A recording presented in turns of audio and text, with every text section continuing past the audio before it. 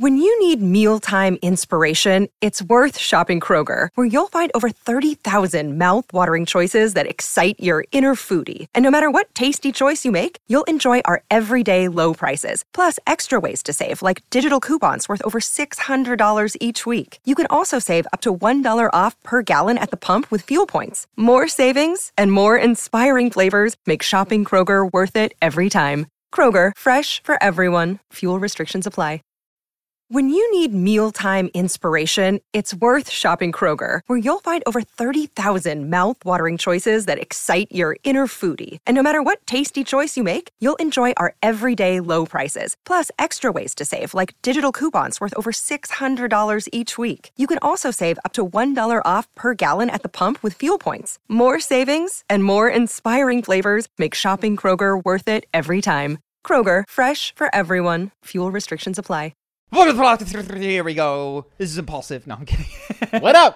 Welcome to episode something. I just watched the part of the Logan Paul podcast, so I'm like ready to be crazy. Oh, yeah? Talk about our sex lives. You ready to be zany? Dude, I'm glad. That's a great segue. So I wasn't sure if this is podcast appropriate, but I have two stories I know you're going to love. Okay. So I want to tell them to you. I haven't told them to you yet. And then we can just decide if we edit this out or not. Okay? So the first, my friend just found out he's accidentally an accomplice to adultery. Really? So, yeah. Someone I know?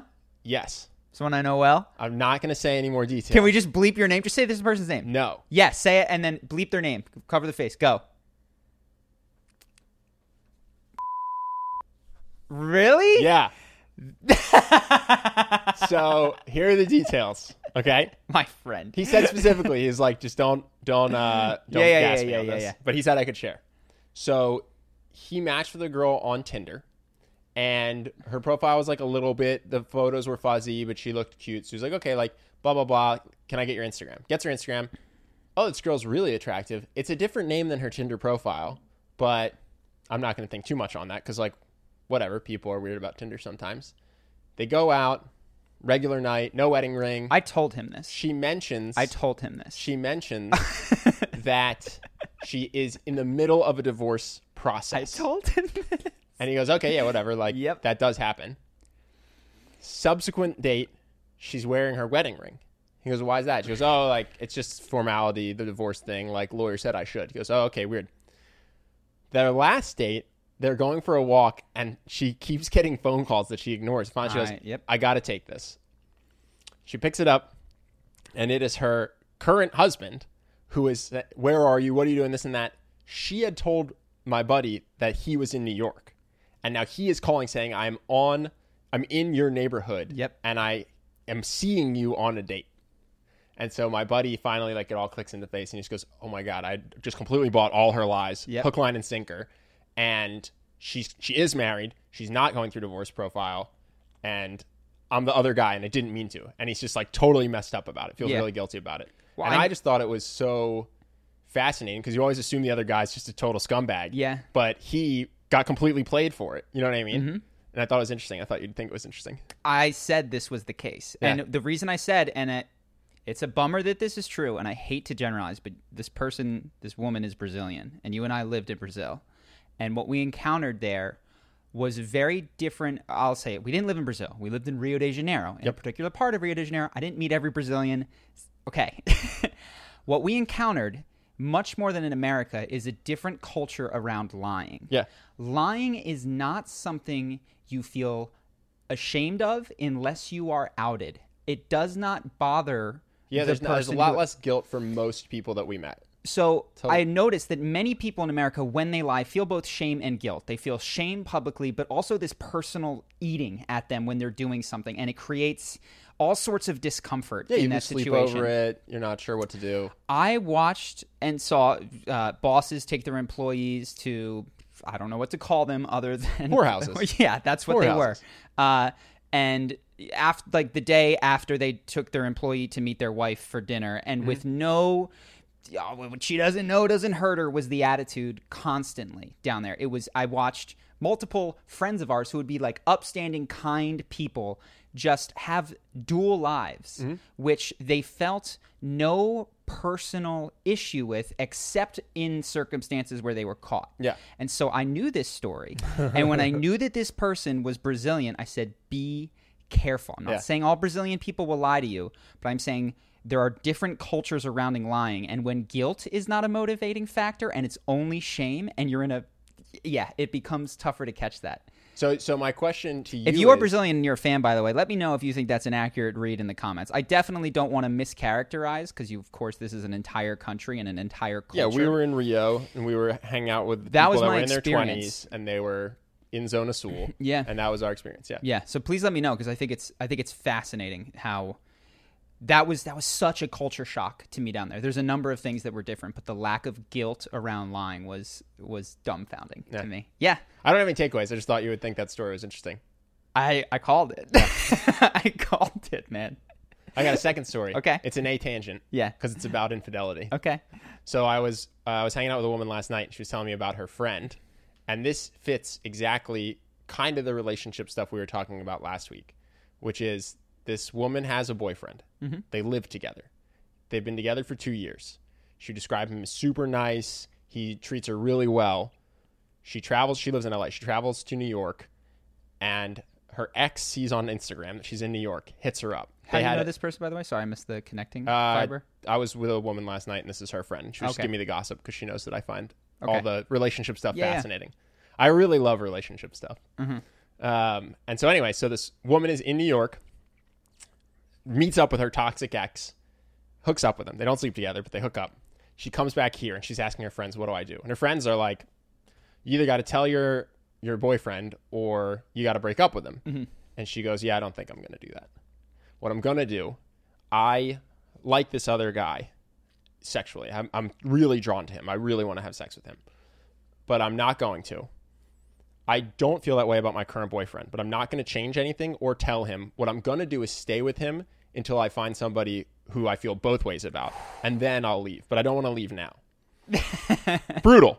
Your heart dies for this other guy who's she would describe. He's so nice, and she says quotes which remind me of other relationships I've seen where she's like, I wish he would be mean to me once so that I could break up with him. Mm-hmm. Like, I wish he would give me the excuse of screaming at me one time so I could break up with him. But he's so nice that I can't, and I feel guilty, so I'm going to stay with him. But I don't like him. They're 22 years old, by the way. Yeah. It's like, this only gets worse for you. This only ends with him continuing to bend over backwards while you start treating him worse and worse until you hate him for not standing up to you. And then you break up 10 years from now instead of today. Yeah, and then he becomes incredibly bitter and goes, women are... And then you guys both just hate each other and the other genders. And my question to you in this story is, how do you not be that guy? Because we grow up and we're told, treat your significant others like a princess, like a queen. And I actually don't think that alone is maybe bad advice, but it's this idea of... I think it is. I think treat anyone like a prince or so queen. Just hear me out. So it's like, you want to be good to your partner, right? Yeah. You want to make them happy. You want to sacrifice for your relationship and for your partner's happiness. And you're hoping that they'll do the same thing. But in the meantime, it's about that small of a line from being a pushover that your significant other doesn't respect, who gets walked all over and cheated on. And by the way, this guy has no idea he got cheated on. Mm-hmm. And she came back and they lived together and they slept in the same bed that night. Probably didn't have sex, but he held her. So how do you not be that person in the relationship who thinks that you're sacrificing everything for the other person and being a great boyfriend or girlfriend while just getting walked all over and cheated on? Well, you kind of asked two different questions. I think you made the presumption that it was because he was treating her like a princess that happened, which I may or may not be it. So I guess the first question generally is, how does one avoid being cheated on? Mm-hmm. I think it's tough. I think the only way to screen for that is honesty, because people will make mistakes, do stuff that happens, drink happens.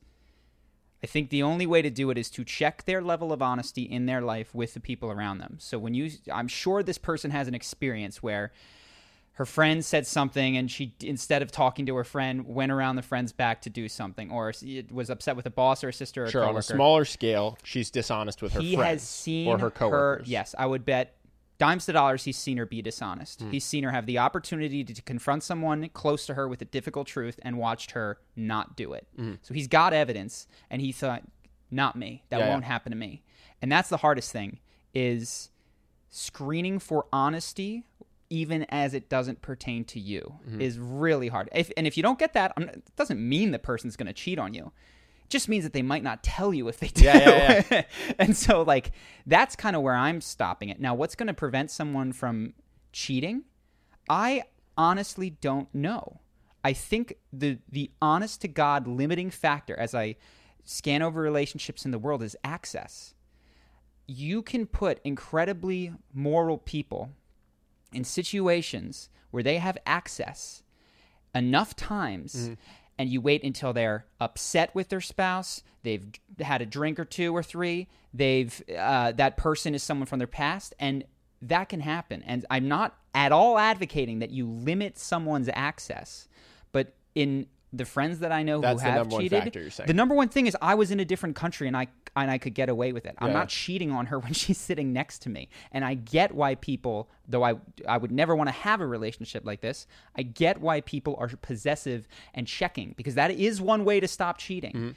I personally think the better thing to do is try to screen for honesty, such that if cheating does happen, you hear about it and you can make the decision. So my take is that this relationship really lacks communication about the relationship, because I don't think he knows that she thinks he's bad in bed. Yeah. I don't think that he knows that she thinks that they're fizzling out. I think in the name of not rocking the boat, she doesn't bring that stuff up because she thinks that he's going to be upset or something. And I'm not excusing her behavior at all, because cheating is bad. But I think the number one thing you can do is create a relationship where your partner feels safe enough to tell you when things aren't going well. Yeah. To be able to have the conversation where she goes, listen, I think you're amazing as a roommate. I think you're great as a friend. Our sex life is so unexciting to me. Yeah. I'm just slowly losing the desire to have sex with you at all. Yeah. And create a relationship where she can say that and you're just like, that really sucks to hear, but I'm glad you said it. And then you can maybe figure out how to fix it. So how does one do that? Fix the sex life or No, create how does one create those circumstances? So this is going to suck for everyone that's in a relationship, but I think it's the easiest thing to do is start it from day one. Okay. I think the easiest thing to do is you'll, on your end, find yourself wanting to bite your tongue. Yeah. To not upset your partner. And the best thing you can do is lead by example. I agree. Go so first. The best thing you can do is day 2 or day 7, there will be something that you don't like. So they'll be on their phone at dinner or they'll have said something, whatever it is. And you'll go, I'm not going to say anything about this because I don't want them to not like me. This is a small thing. I'm going to bite my tongue. That's going to create a relationship where you both bite your tongue. Yep. Or she's going to have to, or he's going to have to be the bigger person and start, which you never want to bank on. So yeah, I think the best thing you can do is go first. Don't bite your tongue. Potentially break some relationships. If honesty is going to break you guys up, let it. And that will foster a relationship where you start with the small stuff, and then by the time you get to the big stuff, you've kind of boiled the frog. Yeah. What do you do if you're in a 4-year relationship and you suspect you're being cheated on and you don't know how to create honest communication? I actually know what to do. I'll suggest this. So just to elaborate on what you said, I actually have found that level of honesty early on, it doesn't ruin relationships like you think it will. There's this belief that if I express something that I do not like or negative, therefore I do not like this person. And really separating behaviors from the totality of a person is so helpful to do. Be like, I don't like this or I don't like that. Doesn't mean I don't like you. Yeah, letting them know that's how you think is also helpful. Letting them know that you separate the two in your mind. And separate the guilt. So when you don't like something about someone that you care about, there's often guilt that is associated with it. And if you view it as a mechanistic thing that happened, which it's just important that you share in a loving way, as opposed to, oh my God, I'm a horrible person because I thought that when they chewed with their mouth open, that whatever it is that they did, I think that it makes for better relationships. But if you're in this long relationship, read Radical Honesty. Say, hey, honey, my man, my woman, whatever. I've been reading this book. Yeah. I think it's really interesting, and they have exercises in it for couples, which they do, page 200-ish. I don't know. They're going to be tough, but I want to do some with you. And they actually step you through them. The first one is, which is for some people easy, for some people hard, is go through your sexual history. And each person sits there, and for like a half an hour, he says roughly, starting at the beginning, tell them your sexual history, because this is where most people lie. Because what this woman hasn't said to that guy is, from day one, I knew you weren't the best sex in my life. Yep. It's not why. Like, she knew that right away. And I hoped that it would get better, but there was this guy 3 years ago that rocked my world. Now, that's a tough pill to swallow. Yeah. But the only way that it changes is if we can start from the baseline truth. Yeah. As long as this guy thinks he's blowing her mind, rocking her world, or at least satisfying her, nothing can change. Sure. So that exercise is great, and then you do the resentment exercise, which we've labeled the Resentsies. The Resentsies. We do the Resentsies. We do the Resentsies Awards, the 2019 Yeah, Resentsies. we do. We do them with each other. And that one sucks. It's no fun, and it's always worth it. You Yeah. know, it's you sit down and one person is quiet, and the other person says, "It normally you got to get going." You're like, I don't resent anything about you. Yeah. I'm good, and then you get going. And people should read the book. Yeah. But normally, when I say to have difficult conversations, it would say speak about pure facts or I feels, right? Mm-hmm. And when it comes to radical honesty, these are small periods of time where you can just speak from the heart. You can be unfair in characterizing the other person in this environment you create that's for that purpose, which is just to make the other person understand what's going on in your head, because it's already going on in your head. Mm-hmm. And if they can't be in your head, then your relationship is going to end at some point soon anyway. Yeah. Oh, man, relationships are hard. Fascinating though, right? Yeah. It was interesting to hear the quotes. The exact quotes of what she says to me are the most fascinating part. Like, he treats me so well, so I'm not going to break up with him for this other guy. I'm just going to date him until I find somebody better. Mm-hmm. It's just like, wow, this is the most selfish thing you could possibly do for this other guy. Yeah. Like for your current boyfriend. That shows a lot of care. Yeah. Like real concern for him, because you might be alone for a period of time between him and Prince Charming. You know what the worst thing that could happen is? She should think. Luckily, she's 22. This relationship will end. Them getting married. She could be older and going, well, I've only got 6 months before I need to get married, so I'm going to give it 6 months to try to find a better guy. And if I don't, I'm going to marry this one. Yeah. So this is interesting. There was a study that came out, and I think I wanted to talk in this podcast later, because the study essentially said that people who are in relationships are not necessarily happier than single people. Now, there's a lot of things to take apart in there. What I wanted to talk about was I clicked the link, and I went to the study, and it was a study run by like the University of Michigan, where they called 300 people in the state of Michigan who had previously said that they would like to participate in studies, and asked them a handful of questions. Yeah. And then determined that. And by every factor, money, whatever, they were doing better. Except, apparently, when they asked them about life satisfaction, people in relationships reported higher life satisfaction. So even the title of the relationship and one of the key findings, or the title of the article and one of the key findings, seemed to contradict one another. Yeah. That does seem like the opposite of... They were performing better in in objective measures of work or whatever. But the other thing of who cares what 300 people, that's not a sample that is at all relevant. 300 Michigan residents. Yeah, so F transition. So I spoke to Paul, our good friend, yesterday. Okay. He was wonderful. He was very just saying nice things. Hey, just called to tell you I'm very proud of you. Basically. Yeah. Sick. I was like, thanks, man. Yeah. But we got to talking, and the question that came up for me as we were discussing was, I said that I'm very pleased with kind of the way that the world seems to be moving, and maybe this is just my own inner projection, but I feel like I have become recently more concerned with spheres outside of myself, and I have a platform by which to share it, and I feel like that's happening. But I wanted to ask, because I think that that's obviously very myopic, and that's just my view. Are you an optimist or a pessimist with how the world is moving these days? Do you think that it's going to end a nuclear holocaust, that tribalism is happening, Trump is the beginning of the end of things breaking down?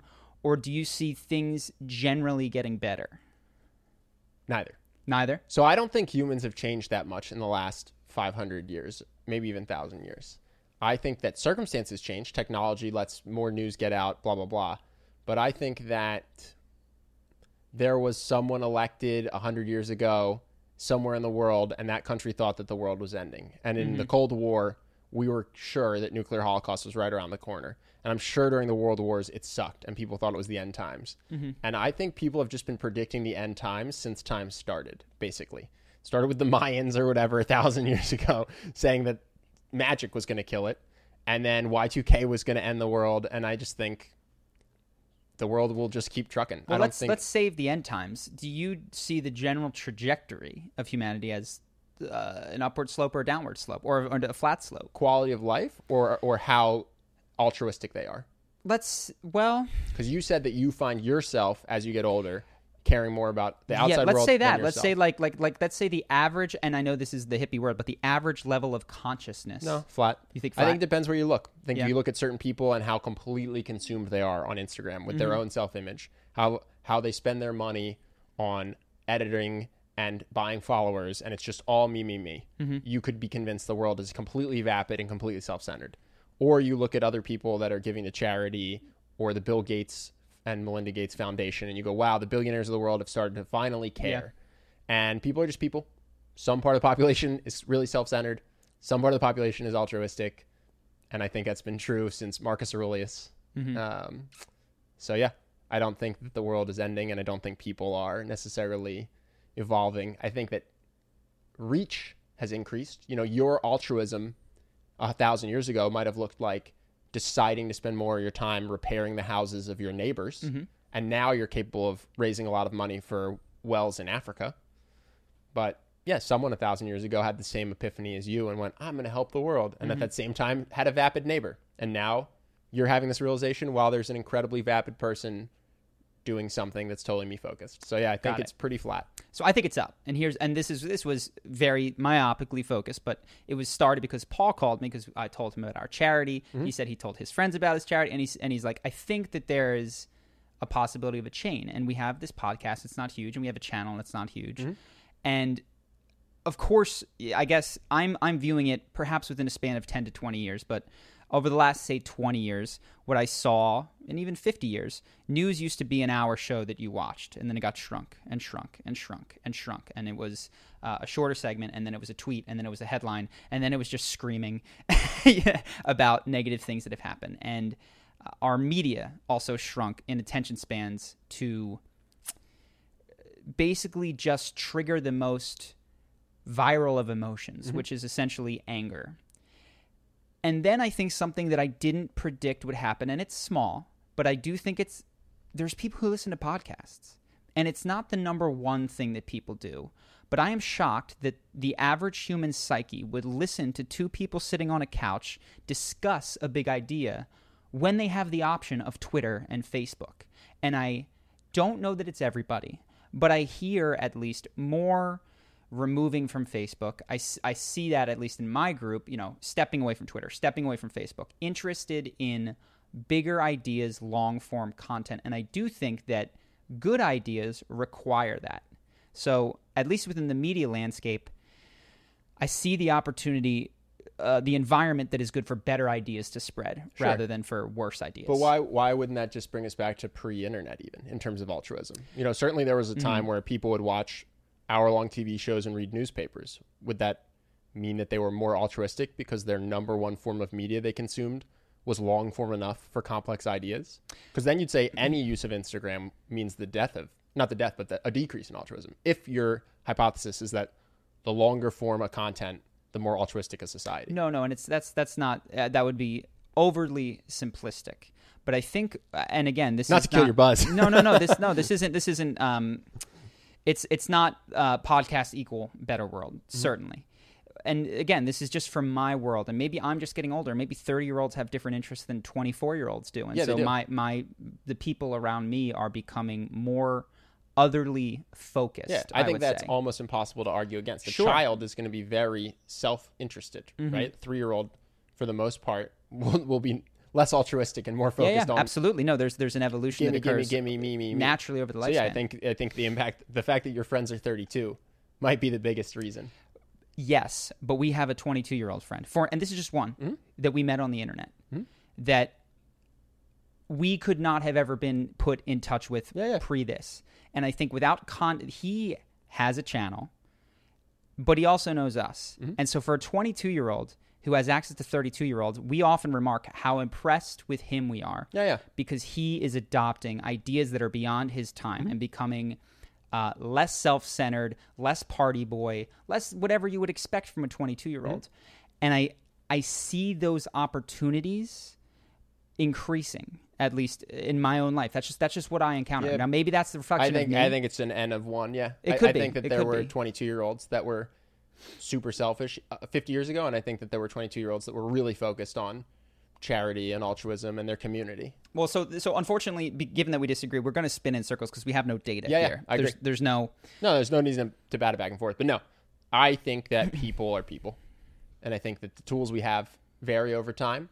And I think that our core psyches are pretty flat. And I think that throughout the span of recent time, there have been tons of selfish people and tons of great people. And I think that's true across parties and time periods and genders. And so you think, well, then that same thesis would say that 500 to today is not much better than 500 years ago. It's not much better than 500 years before that. Altruism or quality of life? Say altruism.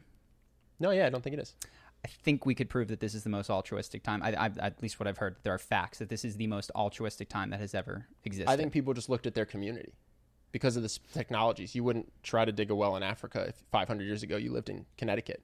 But I just mean general giving, general willingness to part with whatever one had acquired. So I would question that. I actually think we'd have to look at the data. Sense of community ever in major cities in the history of humanity. The least sense of community. I think that 500 years ago, you probably really cared about your neighbors, and when someone got sick, they didn't TaskRabbit food to themselves. They had neighbors that would take care of them, and then when their neighbor got sick 6 months later, they would take care of them. And now when I get sick, I use the Heal app to get a doctor to me. I use Postmates to get food to me. But I don't think that most people in major cities have this group of 20 or 30 people that they see every day, that they all go in on like a little kibbutz, a little communist community. And they go, listen, when one of us goes down, the other 29 are going to be there through thick and thin, and we'll just rotate. I think in 2019 in major cities, that's less common than in rural areas and in the past pre-technology. So I would be super interested to see if anyone had done a study. Now we would obviously both agree that quality of life has improved. Yes, massively. We wouldn't argue with that. Massively. And I think the level of altruism in terms of reach is different because, like I said, I think I think maybe here's a bridge. Part of what we recognize is that I'm only able to give because I have achieved the Maslow's basic level of needs, right? People cannot think about a larger sense of giving back until they have food, shelter, and even status to a degree. So part of what I do think is happening, and you mentioned the tech billionaires, is that an increasing number of people are getting those bottom layers of the pyramid handed to them. Sure. Which allows, for the first time ever, the possibility of higher self-actualized things to start to take place. I think people give to afar to strangers more. But I think the altruism score that you would have in terms of the amount of time and money that you spend on other people wouldn't be higher, because I do think there was a much bigger sense of community. I think there was a bigger sense of helping your neighbor, Got it. And so now you're helping people in Africa, which is awesome, but you're not thatching roofs when things go bad. You know what I mean? You're just calling your landlord or telling your neighbor to figure it out for themselves, So I do see what you're saying. I still think, I guess, that the point of the Maslow's thing stands in the sense that, if you have a greater number of people that have the basic number of things taken care of, you can't thatch your neighbor's roof when your roof is totally messed up and you can't feed yourself. No, but you would sacrifice more in a community that you relied on. So we don't. I got it. And this is getting a little bit too heady. And then I go, is that altruism or is that enlightened selfishness at that point? Altruism. Yeah, is enlightened selfishness. Sure. Well, then I think the scope, and we've said this, the scope of what one defines as, even though our community is not tightly tied to our neighbor, the role of the human community, I do think for many people is expanded. And it's not amazing, but the fact that there's a modicum of concern for Hong Kong, for these sorts of things, I'm optimistic. I think, and I don't know that this has happened many times in history. I wonder how much of the concern for Hong Kong results in action, and how much of the concern for Hong Kong is because you want to label yourself publicly as someone who's concerned about Hong Kong. Totally, I agree. Or it's a wonderful thing to project your frustration with the man onto. Exactly. Yeah. If you hate the man, or if you just want people to think that you're worldly, so you're tweeting about it. Yeah. But not actually doing anything to help anyone in Hong Kong. We should make a bet. We should make a bet for 20 years from now. If we could pick a measure and we can see what, I don't even know what we would measure, but I'm optimistic. I think, and you're right, I am looking only to my own life, but I think with the advent of regular people are coming up to me and being interested in psychedelics, which I think is one of the things that transforms your sense of me to a greater whole.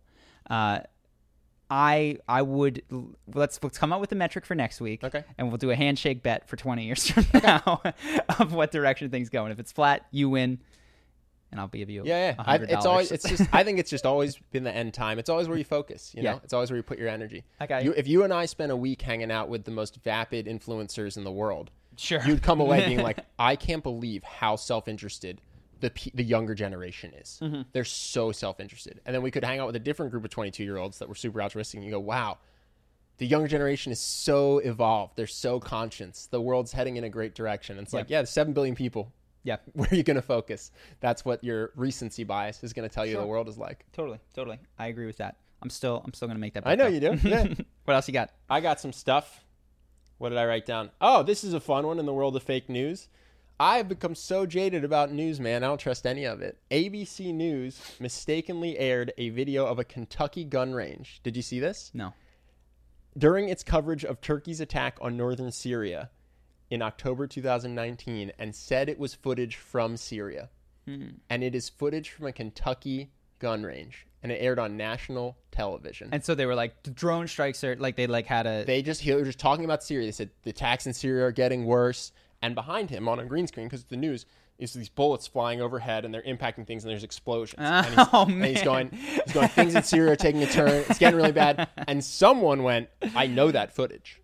It's from a Kentucky gun range and I can prove it. Wow. And then I was like, maybe this is fake news. So I went to Snopes. Snopes said it's true. I go, well, I'm still not convinced. And then I looked and ABC released an apology saying that was footage from a Kentucky gun range. That's our bad. Which means that on national television, people around the country and around the world saw it and thought that that was footage from Syria. And I'm not saying nothing bad is happening in Syria. Maybe there's footage that's even worse. I just think it's fascinating that ABC could make that mistake, that somehow footage from Kentucky could get on air as if it were Syria. Jeez. And yeah, it was just when Trump said fake news, I laughed. I went, what a hilariously weak attempt to undermine the people criticizing you. And now I'm much more on the bandwagon of fake news. Yeah. Don't trust things. Don't trust what you read on the internet. I don't honestly know what to do with news other than not participate in it, honestly. And I know that that's considered a sin amongst a certain group of people who think that being involved with your country and the political process is so important. But man, the editor has all of the power. Yeah. Right? Like, most people are not going to watch every Donald Trump speech, every Bernie Sanders speech, every Elizabeth Warren speech, and let alone let's presume that they're telling the truth 100% of the time in all of their speeches. Most people don't watch the entirety of anything. Of course not. So in order to assess these candidates, what you're getting are snippets chosen for you by some other person. Now, I'm not saying that these people are evil, but I'm saying that the tremendous amount of power that these editors get to take Bernie Sanders, who's 80 some years old, and go, here's who Bernie Sanders is in a paragraph. How could anyone? Here's a quote from a paper he wrote in college. Yeah. Which, by the way, was 700 years ago. And then to do that with 13 candidates, never mind the one who is clamoring to get on the stage, who was blocked from being on the stage. I saw they actually did that. I don't know if it was Bernie. Someone got quoted from a college essay they wrote when they were 19. They're in their 70s now, running for office. And it's like, do you think this person hasn't changed their mind in 51 years? Yeah. And then sort of to even attempt to walk through that muck, to get to the heart of who Bernie Sanders is in comparison to Elizabeth Warren, in comparison to Donald Trump, who have all lived a long time and done a lot of stuff. Man, I still am learning things about the people that I've known since high school. I had an unrepressed memory recently. I'm learning about myself. Yeah.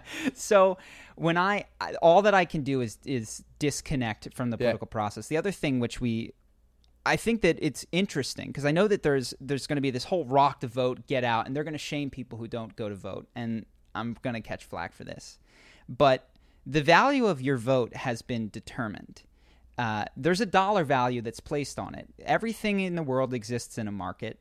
And you can basically determine the dollar value of your vote by adding up the amount that is spent on elections. Because you could imagine if the president of the United States of America had unmitigated power to do anything, more money would be spent on the election because each vote would become much more valuable. So the importance of the president is essentially the amount of swing votes that exist out there, what is it, per dollar per person? Yeah, the amount of dollars that are spent divided roughly per person is approximately the value of your vote. And if you do this, you get anywhere from like $16 to $200 is roughly the value of your vote. Of course, that's going to change state to state, because if you live in California and you're a Republican, your vote for the president doesn't count. So if you live, and if you live in, where's another red state, Alaska or something, I don't know, a red Alaska state. a red state? Wyoming, take Wyoming, right? And you vote Democrat, your vote doesn't count. We basically throw that one out. So at the end of the day, all the energy goes into this. You're trying to walk through this muck to figure out who this person is, which is an impossible task, to finally cast one vote every 4 years, which has been dollar valued at, call it 2 to 3, low 3 figures. I can't muster the ability to participate in that too heavily, other than to just watch the spectacle. I feel like there's just more valuable things to do with my time than spend $20 worth of attention on this for 2 years as they run against each other. So yeah, I don't know what to do with the news, man, other than just, I think the news tells us more about ourselves than it does about the world. Yeah. It really tells you about the demographic of the person watching. Watch commercials on the news. That's the most fascinating thing to do. Because there was a football game the Eagles were on last night. Love the Eagles, by the way, man. We grew up in Philadelphia. They find a way to just blow everything. Oh, did they botch it? They didn't botch it. They got beat up the whole game. So I haven't watched a football game all season, but I don't watch a ton of TV, but watching the ads is fascinating, man. It's like, it's a football associated with the telephone, associated with Lowe's, associated with like, be a man, paint your house, come to Lowe's. It's just fascinating what it tells you about the person who is watching the game and what they desire and what they want to be. And what Can you give a specific? Because this is vague. It was a Lowe's. It was a Lowe's commercial that I don't know exactly what it sold, but it was for a dad to make a better home and be more of a man by doing handiwork. And it's like, the guy who is watching this wants to be a good dad, be a better man, and provide for his family. Like, I know more about the guys watching this than I would if this was a news channel. Yeah. So it just, I don't know. I think that's the fascinating thing to do is watch the commercials, not the news. Any other stuff? Yeah. I want to segue. So you mentioned the power of editing. Yes. And we had a common question on our podcast that we ignored for a little bit because we weren't sure what to do about it. Someone made a video that was incredibly critical. It was a canceled Charlie video. And it really, to me, showed the power of editing. And we shot a podcast on it a little bit ago. And then we didn't share it because the person had said that they were considering making a second one. And we didn't want to incense them. So we kind of let ourselves be, bullied into quiet or whatever, threatened into quiet. And then recently we came on here and we were critical of the NBA because in the name of protecting their business, they censored themselves around China. And then we felt like big fat hypocrites because we had censored ourselves to protect our business, and we didn't share this podcast clip. So, Angel, if you could, we're going to show the podcast that we shot, I forget how long ago, that talks about this video that will show you the power of editing because it is a takedown Charlie video. So, Angel, if you could run that, and then we'll get back to today. So there's a fan question and I've seen it once or twice. It was, what do you think of the video Don't Trust Charisma on Command? So I'll try to answer this holistically because I've had many different feelings regarding it. It's a video that was made about us. It's I think it's fair to call it a hate video. Let's just call it. Well, I'll try to say I haven't watched it. I'll try to be cool. It is a video that I would please no one go watch it. Please no one go harass this person with hate. But it is a video that I think was purposely crafted to be edited and misrepresentative in order to make you look bad. Yeah. So I haven't seen it. That was the goal. The goal was not the pursuit of truth. It was to make you look bad. Well, I think we should substantiate that, and we hope. Well, we'll see if we do. I haven't watched it because I don't want images in my head because it's upsetting. The truth is, my first reaction when I see a negative comment, and in this case, a video that's 20 to 30 minutes long with more editing than we've ever done. I gotta say, yeah, I mean, listen, dozens of hours. I absolutely hate the video, but my hat is off to her. You spent more time on this than we do on our videos. It is. Yeah. So the research, the obscure corners of the internet that you've gone to, truly. It's incredible. So I haven't watched it, but you've described it to me, and I haven't watched it because, these things. So my first reaction is I'm not immune to being upset, and particularly what was so that somebody worked so hard. Yeah. And I presume this is someone that I've not met, made eye contact with, shared a word. That also someone didn't reach out to us, to my knowledge. Well, of course not. Well, I mean, you could try to if you think someone's evil. So it accuses us of a number of things, which we can sort of go through. But in terms of my emotional reaction, it kept me up at night. It is upsetting, and honestly, I'm fast forwarding to the end here. Ultimately, as weird as it is, and I'm still uncomfortable with, grateful for the opportunity to grow, because what it made me keenly, undeniably aware of is how concerned I am with literally what a stranger who has never met me thinks and says about me to other strangers. Mm-hmm. And we've talked about your character being more important than your reputation, and this exposed that I care, I care about me. To have someone, I feel like I'm in middle school and I'm being trash talked on Facebook, and it's just happening around me. So it exposed that in me, and I'm grateful for the opportunity to grow from that. But it can't. I mean, it's you never want anyone to think something bad about you or to say anything bad about you, and especially not to try to learn from you any of it or to. Yeah, I mean, it's just a hurtful thing in general. Yeah, no. So it hurt my feelings is the truth. And so with regards to the stuff, then as I can zoom out from it a little bit, which is hard to do when I come in and out of it, it's fascinating. Yeah. It's really, we talked about the cognitive stuff. So we'll share some data points because I really don't want people to go watch it. It makes a ton of allegations. I neither want to give it views, nor do I want to try to send people and to please don't harass hate. this Please person. don't hate, because honestly, we've talked about this. It would be so easy. I mean, if people who watch that have heard her perspective, and if you're watching this, you've heard my perspective. We're both human beings. We're both people. I have no idea what's going on in her life. I have no idea what triggered this. So, benefit of the doubt, always. Let's go through some of the things that are said. So you'll have to help me because I haven't seen it. The first one is that a story that I wrote about my time in Brazil is fabricated. Yes, and I will tell you why it is fabricated. Sure. Because you put a photo up of a woman that you claim you gave roses to. Alleged woman, okay. But upon Google searching that face, this person's opinion is that the Brazilian woman did not come up, but a Turkish model came up. A similar, but not that photo, right? Someone who looks like her. She didn't find that photo, but she found a face that looks like that face. Yeah. And so because of that, this story is a lie that you made up to impress people. And this is the interesting point about cognitive. So the hypothesis is that I have a candid photo of a Turkish Instagram model. Because this photo's not on her that Instagram. Is not on the internet. Yep. How did I come across said photo? That's a story in and of itself, I would imagine. How did I get this? I don't know. It's fair. It's the Instagram incredible model. All of her photos are probably on the internet. Yeah, but I have a special one. So anyway, I don't know. We can decide if it makes sense. I'm not trying. I actually asked this girl if I could post her photo. She is from Brazil. It's from my time in Florianopolis. My friend Paul was there. It all happened. It's also not that cool of a story, to be fair. Nothing happened that's interesting. You're not a hero in the story. You're just a guy who gave flowers to women, and then no kiss, no sex, in any event. No so maybe Angel, I'm not certain if we can. We'll discuss the ethics. She said it was cool for me to post this photo many years ago. I don't want to dox her, expose her identity, but I could show you photos with Portuguese lettering next to her. She's on the internet. She exists out there. This particular photo's down because she took her Facebook down, but she is on Instagram and she's out there. This is easily proven to anyone who I know, and maybe we'll show you guys.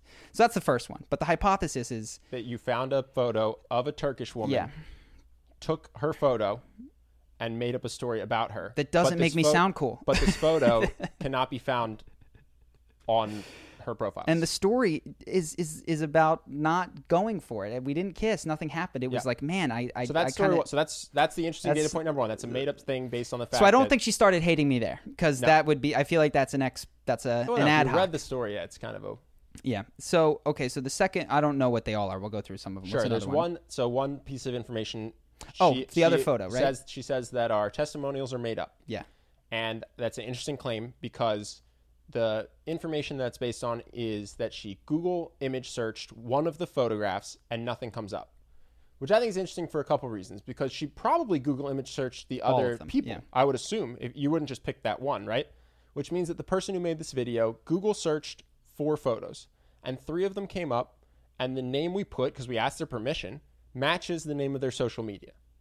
So okay, that didn't make it into her video because those people are real and that's their name. And then there's one photo that's not on the internet. And so the hypothesis is this testimonial is fake. In fact, I think it says all their testimonials are fake, but I haven't watched it recently. So maybe it just says this one. I think it says all.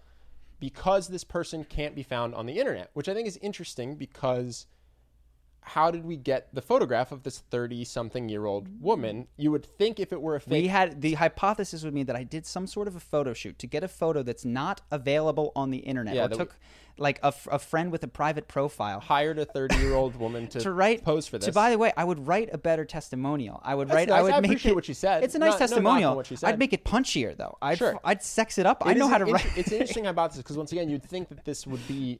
If it was a person we just stole it from, you'd think we would have stolen it from Facebook or Google Image or something. Yeah.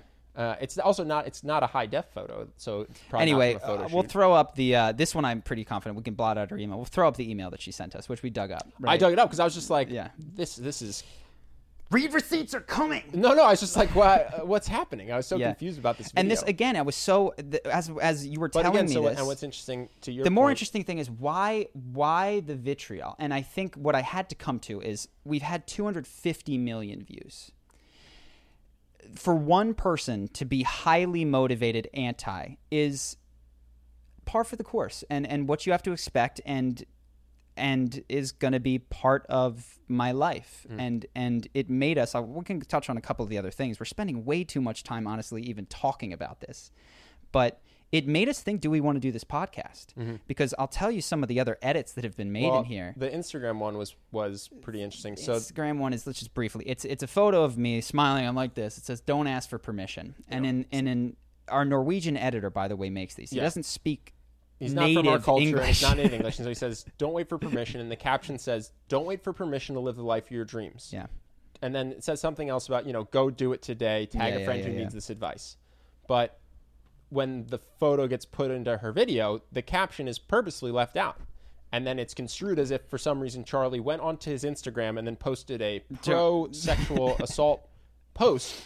Not on his personal Instagram, but on our business Instagram. Because that would be a good business move, which is a weird. So I know that she saw the caption. We're taking too long. Let's quickly. So there's another one. It's a video of me talking to a woman. Now this video that it is on the internet.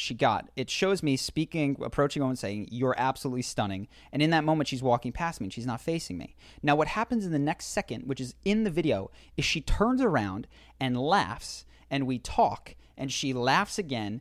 And it goes well. And that's why I put the video on the internet. It makes me look like a comfortable, easy person to talk to and showing that you can have a positive interaction in the street. This is the one that makes me go, this person hates me, just hates me. It's cut. And then she says, I believe you got to correct me. It's cut at the moment where she's walking and you're talking to her. And then it doesn't show the part where she turns around and it goes well and everyone's laughing and having fun. And the idea is that you're making the person uncomfortable. That's what's implied. And then similarly at the end of it, it's a podcast. And again, all this is, if anybody sees any of the original material and doesn't like me, I would argue that that's absolutely you're right. But nobody had any issue with any of the original stuff. It's only when it's clipped and edited in a certain way that it is so upsetting. And I would probably not like the person that I saw if that video were made in a snap reaction. But the final one, I'll just quickly touch on it, it's a story that I'm telling on a podcast about a girl at a club, and it's in a New York club, and I listened to it, and out of context, it sounds like I'm being rude to her. I'm saying, like, you're so boring, you don't even want to dance, yada, yada, yada. That's the clip. And then she goes, I believe, correct me if I'm wrong in any of this, says that, because this is what you're telling me and I'm telling you back. Yeah, this is paraphrased. I want to get the facts as close to straight as I can. That she obviously hates, like, oh no, the reason she doesn't want to dance is because you're rude and you're a predator and all these kinds of things. Now, two things. One, the context, it's New York and it's a nightclub in New York. Like, it's ruder. That is the truth. And I listened to it having lived in Santa Monica, and I was like, oh yeah. That was the way. Sense of humor. I learned this the hard way. Yeah. You can be really sarcastic in New York. You don't want to take that to California or Brazil. Sure. But the other thing is a presumption that this woman was upset. Now, here's the thing. The end of the story, which is there, and I don't know if she clicked off the podcast or heard it, but is that she kisses me. That at the end of the night, we're talking and we come to it, we start to like one another, and she kisses me. So this presumption, this victim feeling on her behalf is, I think by the end of the story, shown not to be the case. And if you don't believe the story, then don't believe the first part of the story. Right, yeah. Like, if you think that the story's not real, it's either fake or it's not. But so there's a number of other things in there. All of them have slightly funny stories. Some of them I could debunk by telling you personal details about the people in there, which I don't want to do. Leave that. Okay. Anyway, I see what you're saying. Yeah. So so what is my thought? So we go through all of this, and I look, and it was very upsetting at first. And then I read this book on how people come to decisions, and the only thing that I can, as I go through this, and I actually listened because I was like, am I horrible? And I need to check on this, because that was like, I need to see it. And I listened, and what I concluded in a lot of these is that this person decided that they hated me and then found evidence, which I think to them makes sense, and ignored everything that might have contradicted that, even if it came a second later in the clip. Sure, if it's not intuitive, like why would a Turkish Instagram model have a photo available to you that's not available to the world, or whatever it might be? Yeah. It's just, once someone has decided something, there's no counter evidence that will persuade them when they are heated. Yeah. I hope that she sees this and maybe considers it, and maybe we talk or whatever it is. Yeah, but, I'm doubtful, but that's okay. No, but I would love that. Honestly would love to talk to this person. It would appear that this person decided they didn't like you and then decided to make a video. Well, not decided. That would make other people something not like happened that yes, they didn't yes, like me. Yes. Something happened, and then. But it's not the content of the video. I agree. Weirdly enough, yeah. that she hated you before she saw an Instagram post about not waiting to live the life of your dreams, and she hated you before Google image searching one of our testimonials. Yeah. That was not the moment when she decided that she didn't like you. It was when that didn't come up. And so it's interesting. To me, it was stressful because I went, wow, you can clip, and I've been guilty of this. We've talked about this when Rudy Giuliani talks about 9/11 when he's supporting Trump, and he mentions something. There's been no terrorist attacks, blah, blah, blah. And it's cut in a way. He says there's been no terrorist attacks in New York, and then that gets shipped out by liberal or Democrats. And I saw it, and I fell for it. Holy cow. And then what you realize when you watch the full thing, because my friend was like, hey, I think you might want to delete this post after you watch the full video. 30 seconds before, he says, with the exception of 9/11. Yeah. And I got.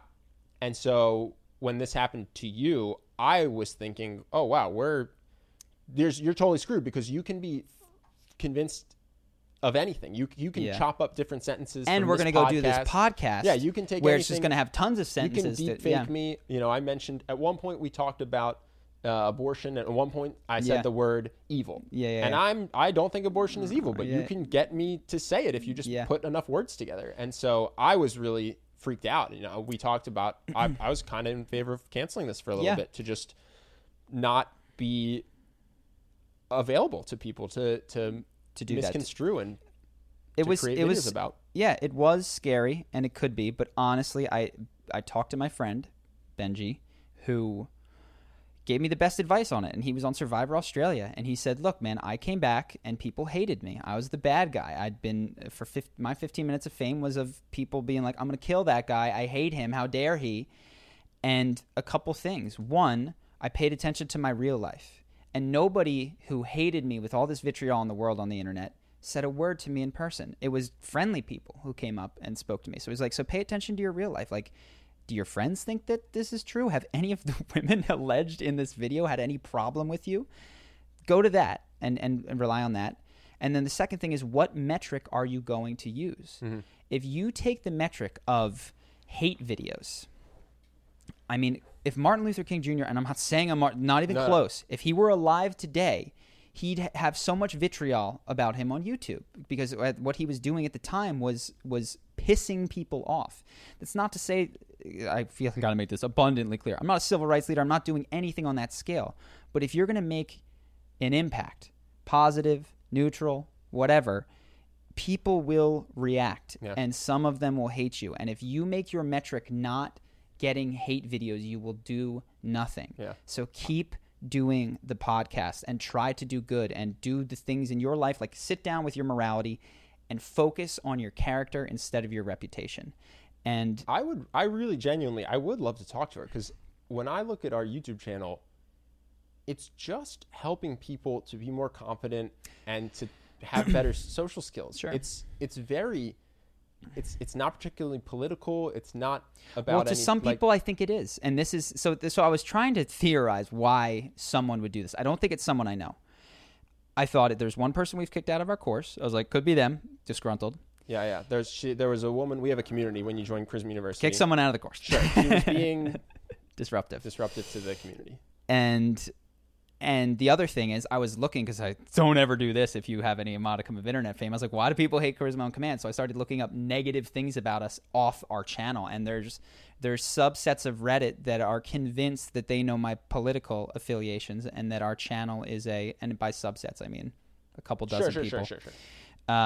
That are political, that we are a gateway channel to radical, alt-right views, and because we normalize Jordan Peterson. And that's my other hypothesis. I really do not think it's... You think it's because you covered Jordan Peterson and Trump? It could and Ben be. Shapiro? What I feel confident in is that it's not the material that was in that video, because I think that if you came to that with a neutral mind, you wouldn't cut it the way that it was cut. Yeah, so I think the decision is I think the emotive thing where I was disliked happened first, and then confirmation bias took it from there. So that's my suspicion, though. If you're watching this, Michelle, reach out. There's an email on our Charisma on Command YouTube channel. Our first podcast guest. I would love to talk to you, truly, just to try to understand. You know, I feel like we're trying to do good in the world. It was really disheartening to watch the video, you know. But here's what I want to say to you is I would like that. I think it would be a really powerful thing if we came to some sort of eye-to-eye, human-to-human thing. That'd be great. But you and I cannot create this kind of a space for any sort of negative thing that is said about our business in the future. This has to be a one-time sort of a thing, because it's just slowing us down, and there's more that we could be doing. Oh yeah, I spent a lot of mental energy on this. I mean, it's not even really about me, but it kept me up at night. Yeah. I was trying to figure out, what does it mean? What can we do? You know, like... Do not, and I will repeat, do not go comment anything negative on the video. Do not do that. You're not helping me. You're like, if you've been listening to this podcast, we're not trying to create a bullying environment. This has got to be understanding. Otherwise, what we are feeling that we have been victimized in is exactly what we are doing. If you can't be understanding and assume that you don't have the whole story, then you're missing the point that we're driving at in this podcast. So do not do that. And I don't even know if this will air, but we're just talking about it because it's gonna air, bro. A couple people have asked. It's happening in the comments. So anything, So how about those Oklahoma City Raiders? No. Anything else that you want to touch on before we wrap? No. Anything else you want to say about that? No. It made me sad. What do I feel? I've repeated myself, but you asked, what do I think? Hopefully we've talked about what happened. I'll just reiterate my emotions. I was sad. Well, one thing is, you just can't control what other people are going to put on the internet. I was sad, and it exposed an area that I'm not happy to have to grow in, but I'm excited to grow in, which is, and I've run this mental exercise. Just pretend everyone hates you. Everyone other than the people that you directly interact with and help. Like, imagine that world. Every stranger hates you. And find a way to be happy in that world. And of course, I wouldn't prefer that didn't happen, but I feel like the liberation that could happen in terms of the quality of things that we could do for people if we got to that stage would be incredible. And this is, here I go being alt-right, but I think part of the reason that Jordan Peterson is so famous is because he said what he thought to be true at personal expense. And agree or disagree, I admire that. I admire that he said that he went and took personal risk to say what he thought was true and risk losing his job and all that. Super hard, man. Stuff. When I was making videos for the channel, I read all the comments. You eventually pulled me aside. You're like, dude, you can't do this. And I took everyone to heart. You're worse than Charlie. You're ugly. Just all the terrible, you got a lopsided smile. And I just buried them all in my brain. Sure. It's hard not to. Well, and now we're dwelling, but we're here. I think that's really what confidence comes down to. Some people seem to just get it. Maybe they do, maybe they don't. The Conor McGregors who go out there and at least early in his career, there's no brokering. But if that's not you, guess what? You get to start like me. You get to try to build it from the ground up. And the ground up means feeling uncomfortable and staying up at night and worrying what people think about you and taking a deep breath a lot of times and taking a lot of melatonin. You know what it is? No melatonin. You know what it is? And I've been reading a lot of meditation. It's like, this is real. Like, I see you. You are real. All of those things and the people, that's all imaginary. And quite frankly, no one has come up to me with anything but positivity. And while I'm grateful for that, I can't promise that to myself in the future. Yeah. But try to keep it locked in on things that are within your tight sphere of influence and your reputation, especially if you're on YouTube. That's out of my hands. So that's only out of the take box. it personally when our friends tell me that I'm not as handsome as you. Yes. Got it. Let's end on that note. All right, so that's what we shot however long ago. Yeah. We're officially uncensored. We're going to take whatever comes from it. But an update is since we shot that, you watched the video. I did. You actually said, I'm going to see what this is about. Yeah. So, dude, it was more broad spanning than you'd led me to believe is what I found. You mean because she makes fun of your guitar playing on Instagram? Everything, man. Yeah. Oh gosh, my guitar playing on Instagram. Our business was. I want to actually talk about this. I think there's an interesting criticism that I wish had been put forward in a different way, but it's fascinating to discuss. But yeah, that was one of them.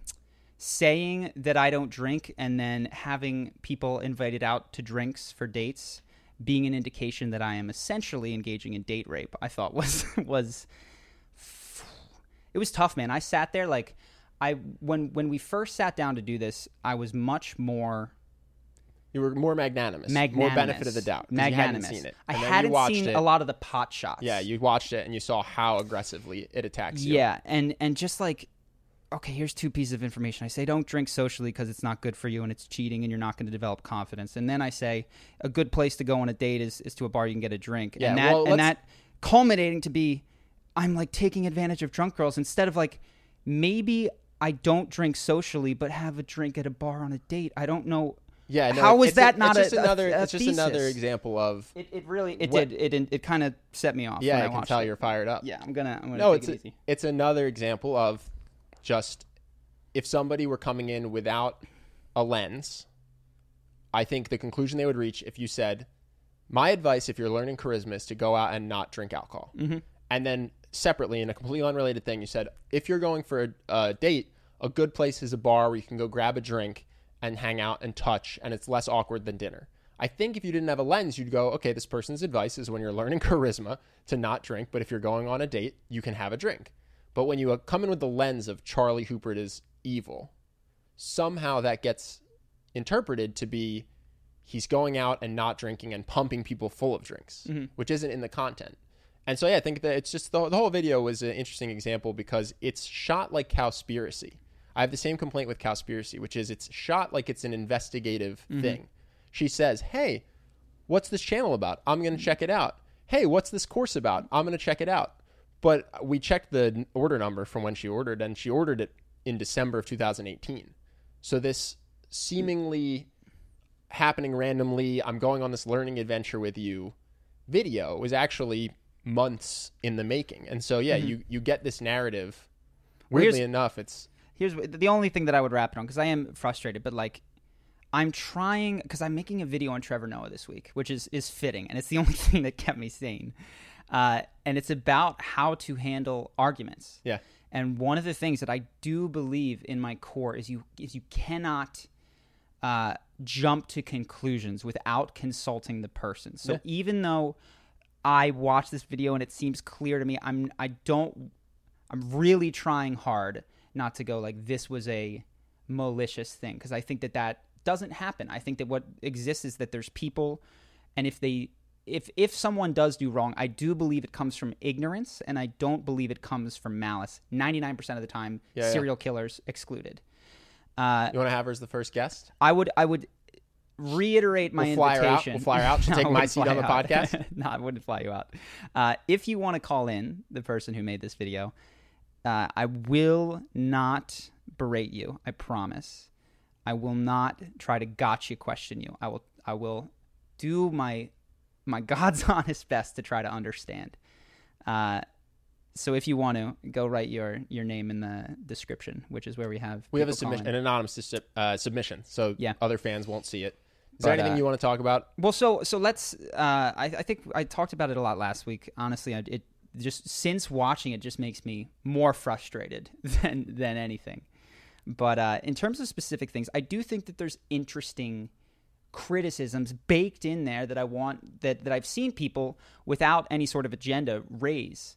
And so one of them was essentially, why are you an expert? Mm-hmm. So this course doesn't have citations from peer-reviewed papers.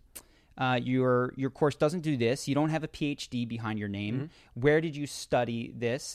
Prove to me your authority with credentials, mm-hmm. is essentially it. And I think that is a common, that's a fairly common thought. Yeah. And which is ironic, because the one mm-hmm. actual study from Harvard that we do cite ended up being debunked, and it started to lead us down the road of a lot of social studies can't be trusted. Yeah, so that was the Power Post thing. We previously discussed it on the podcast, but one of the biggest TED Talks ever, and it was based on a study, said that sitting in a certain position with your arms out like Superman boosts your testosterone 23% when done for 2 minutes, mm-hmm. and upon replicating studies attempting to be done, they found that testosterone wasn't going up. Yeah, and couldn't be replicated. The same thing was occurring all over social sciences. Mm-hmm. I mean, we gave a speech at Yale. And I remember at one point you said something about there's this arousal theory, which if somebody asks you a question on a bridge, do you remember this? Mm-hmm. Somebody asks you a question on a bridge, you're more likely to tie the arousal that you feel from the fear of dying to say that person was more attractive. Because your heartbeat's elevated, your adrenaline's pumping, and mm-hmm. since your brain is looking at a person while this is happening, it goes, oh, it must be because of this person. I must be nervous. Sounds super cool. Sounds crunchy. You like it. Peer-reviewed, wow. published.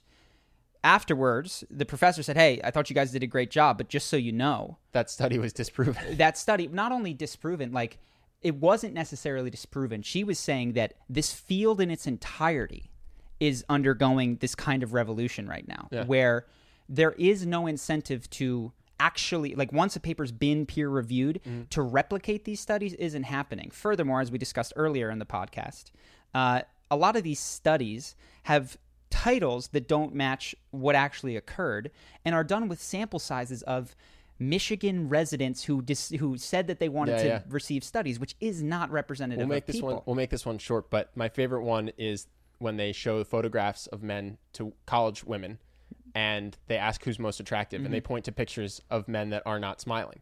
And then the study says women don't find men who smile as attractive as men who don't smile. Mm-hmm. We just went from this one college campus of 19-year-olds to all women.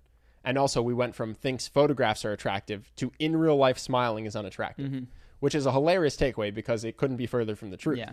And so that's why we don't use studies. But my question to you, Charlie. That's not actually why. I would say that's just to say that we invest, the appeal to authority is a classic logical fallacy. 9 out of 10 dentists believe is maybe a good heuristic for making a decision, but it's not logical proof for what's better. To me, proof is from what works in the world. The measure of truth is effectiveness. This is my question. Mm-hmm. If you don't have a PhD in charisma, why should I buy Charisma University, Charlie? Well, first off, I would say for anybody that wants a course that is steeped in academic citations, has any academic citations, this really isn't for you. Now, the good news is it comes with a money-back guarantee, so if you buy it and that's what you want, get your money back. That's not what I was interested in when I wanted to learn charisma. I came at it from a perspective of, first off, will this work for me? Mm-hmm. And so I ran little mini experiments in my own life, and I would come up. It was very much the scientific method. You had this friend Austin who was ridiculously charismatic, and I would copy things that he did, and everything that I copied didn't make an impact on my life. But when at one point I told a joke in a way that was making eye contact bigger and louder, and everyone laughed, I went, mental note to self, be louder and more boisterous when you're making jokes. It might go better. Yeah. And then friends saw that I changed, and they asked me. And I told them the few things that I had gleaned that worked. And they took those, and some of those didn't work for everybody. But a lot of them did. And I went, oh, interesting.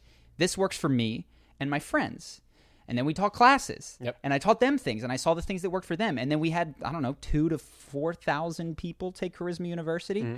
And I see what works for these people. I've reshot the course 4 times. So I actually wouldn't be interested in convincing anyone that I'm an expert. I think it's uninteresting. I think who I am doesn't matter. Does the course work with a high level of consistency is a much better question. Yeah. Does it get people the result that they are hoping for? I believe it does, and I judge that by our generous refund policy. You know what I mean? Like, anyone can refund. The vast majority of people do not. Yeah. I don't know the actual stats, but we also survey people. We're averaging 9 out of 10 right now. I feel like, and I don't mean to be defensive with regard to this. I think there's a more interesting question here, because I made a video about imposter syndrome, and I really would advise most people to step back from credentials in both aspects. One, in thinking that if you don't have credentials that you can't be helpful. And 2, in thinking that if you do have credentials, that somehow makes you an expert in something. I think the measure of truth is effectiveness. Sure. And so the question that I posed in that video, and the question that I would pose to everybody who's trying to decide, should I help with this? Can I coach in this? Is, what's your track record of success and being helpful?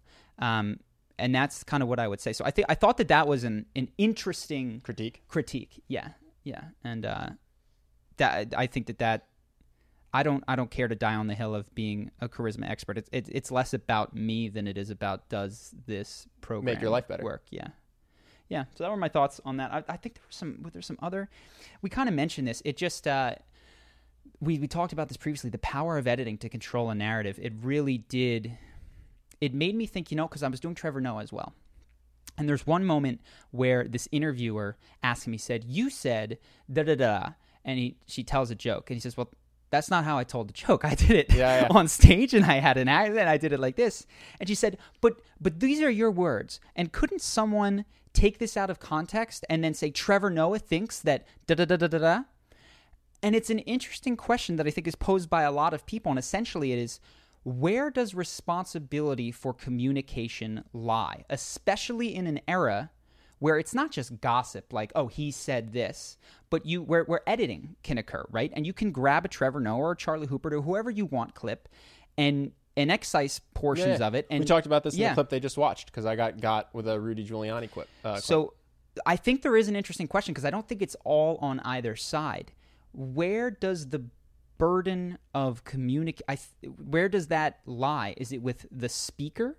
Is it with the listener? Is it with this intermediary editor who is often your news source, or Phil DeFranco, or whatever new YouTube channel you like to watch? And all that it made me think is, you need to have a relationship with the editor who presents you with whatever sphere that you're looking at. And I do think if you're looking to make a character judgment off of anyone that I make a breakdown of, you better trust me, because I control that narrative, right? Now, I would suggest, who cares about these people's character? It doesn't matter. I'm trying to highlight charisma things that you can work and apply in your own life, and see if they work for you. And if they don't work, throw them out as false. I don't care.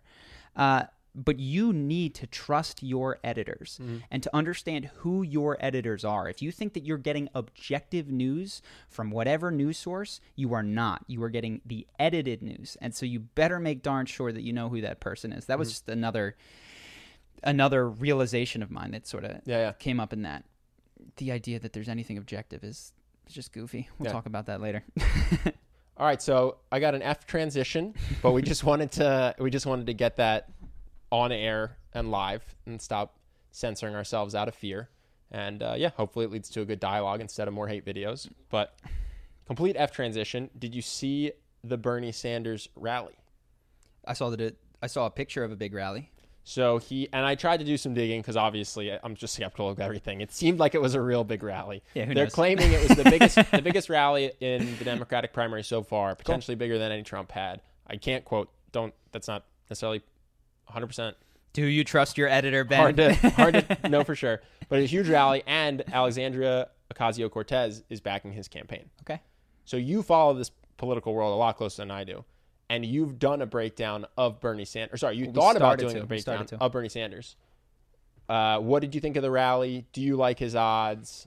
I didn't watch the rally. I watched portions of the Democratic debate, and I don't think any of those people can beat Donald Trump. Mm-hmm. We talked about this before. I find it... Joe Biden looks very old.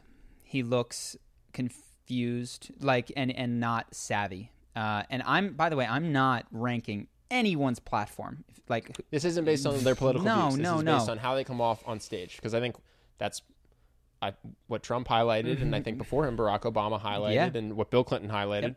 A lot of presidential campaigns come down to how well you can present yourself to your base. Sure. Now, one thing I have been impressed with in Bernie is that despite his age and despite the fact that I've seen him struggle to hear, at least in the recent weeks, what I've seen of him is vibrant. Mm-hmm. And I think that's really critically important for him after this hard issue. Yeah. Is to be I'm going to be here for 4 years. Yeah. You're not electing my vice president. So we've talked about this a little bit. Bernie Sanders, in his campaign, has unlocked the number one marketing tip that every copywriter tells you to do. The number one thing in marketing they always say to do is tell the person that whatever problems are happening in their life are not their fault. This is Donald Trump too. And this is if you're the best campaigners do this. And this is what all business people do. If you're poor, it's not your fault. Buy my course on how to make money. If you're heavy, it's not your fault. Buy my course on how to be fit, right? Bernie, his whole campaign runs on that, right? You're swimming in student debt. It's not your fault. It's not that you didn't do the math when you thought about your debt and your income afterwards. It's a crooked system, right? Your job you don't like or it doesn't pay you enough, not your fault, bad system. Medical bills too high, bad system. And he's so popular despite the fact that you tried to do a breakdown of him and ultimately there's not a ton of charisma there because the one thing he does really, really, really well is he says it's not your fault. All the problems you have are because of other people. And if you vote for me, together, we're going to fix your life without you having to do much. Well, just so you know, I could do a breakdown on him now that he's tweaked his message. So if you look to 4 to 8 years ago, his message was more complicated than that. It was, yes, taxes will go up, but overall, this is what everybody who talks about universal health care is struggling to message. Your life was going to be better. Your taxes will go up, but your life is going to be better. And he has, I think, in part, learned the lesson of sound bites, which is you need to have 10 words together that just are going to rally your base. And so he is doing better. And as his campaign goes, I'm open to a breakdown of him. But when I watched him, he's not the most dynamic of speakers. If I did it, it would be Bernie's improved positioning, honestly. Yeah, he's very good at getting people to feel emotions, I would say, more so than anything. I have to look into him deeper because I watched the Joe Rogan podcast. I watched some of his things, and I was also listening for content because I am interested in the political ideas. It's just I have to look at things through a different lens when I'm going, what can I break down here? Yeah. So he might get it one day. I'm also not convinced. I think you probably saw it on Reddit. Saw what? the image of Bernie Sanders or whatever? No, I was Googling for this podcast because you great. told me you weren't coming up with much. You said, hey, it's just a week for me on the podcast, so I hope you have topics. And I went, sure do. What's going on in the world? So it's still tough. I should look into it further. It'd be an interesting charisma to do a debate and then to make a prediction similar to Trump with who would be the Democratic candidate. I have not looked close enough to have a strong opinion at this point. But what I didn't see stand out oratory, debate, Barack Obama level skills up there. And so if Trump loses, I think it's going to be in huge part, I would bet against it, quite frankly. But if he does, I think it will be in huge part because of all of these proceedings against him. Like the best thing going against him is not a candidate. It's we're trying to impeach him and we're doing this and we got this on him and this and this and this and this. That it's going to be the weight of that. Certainly not.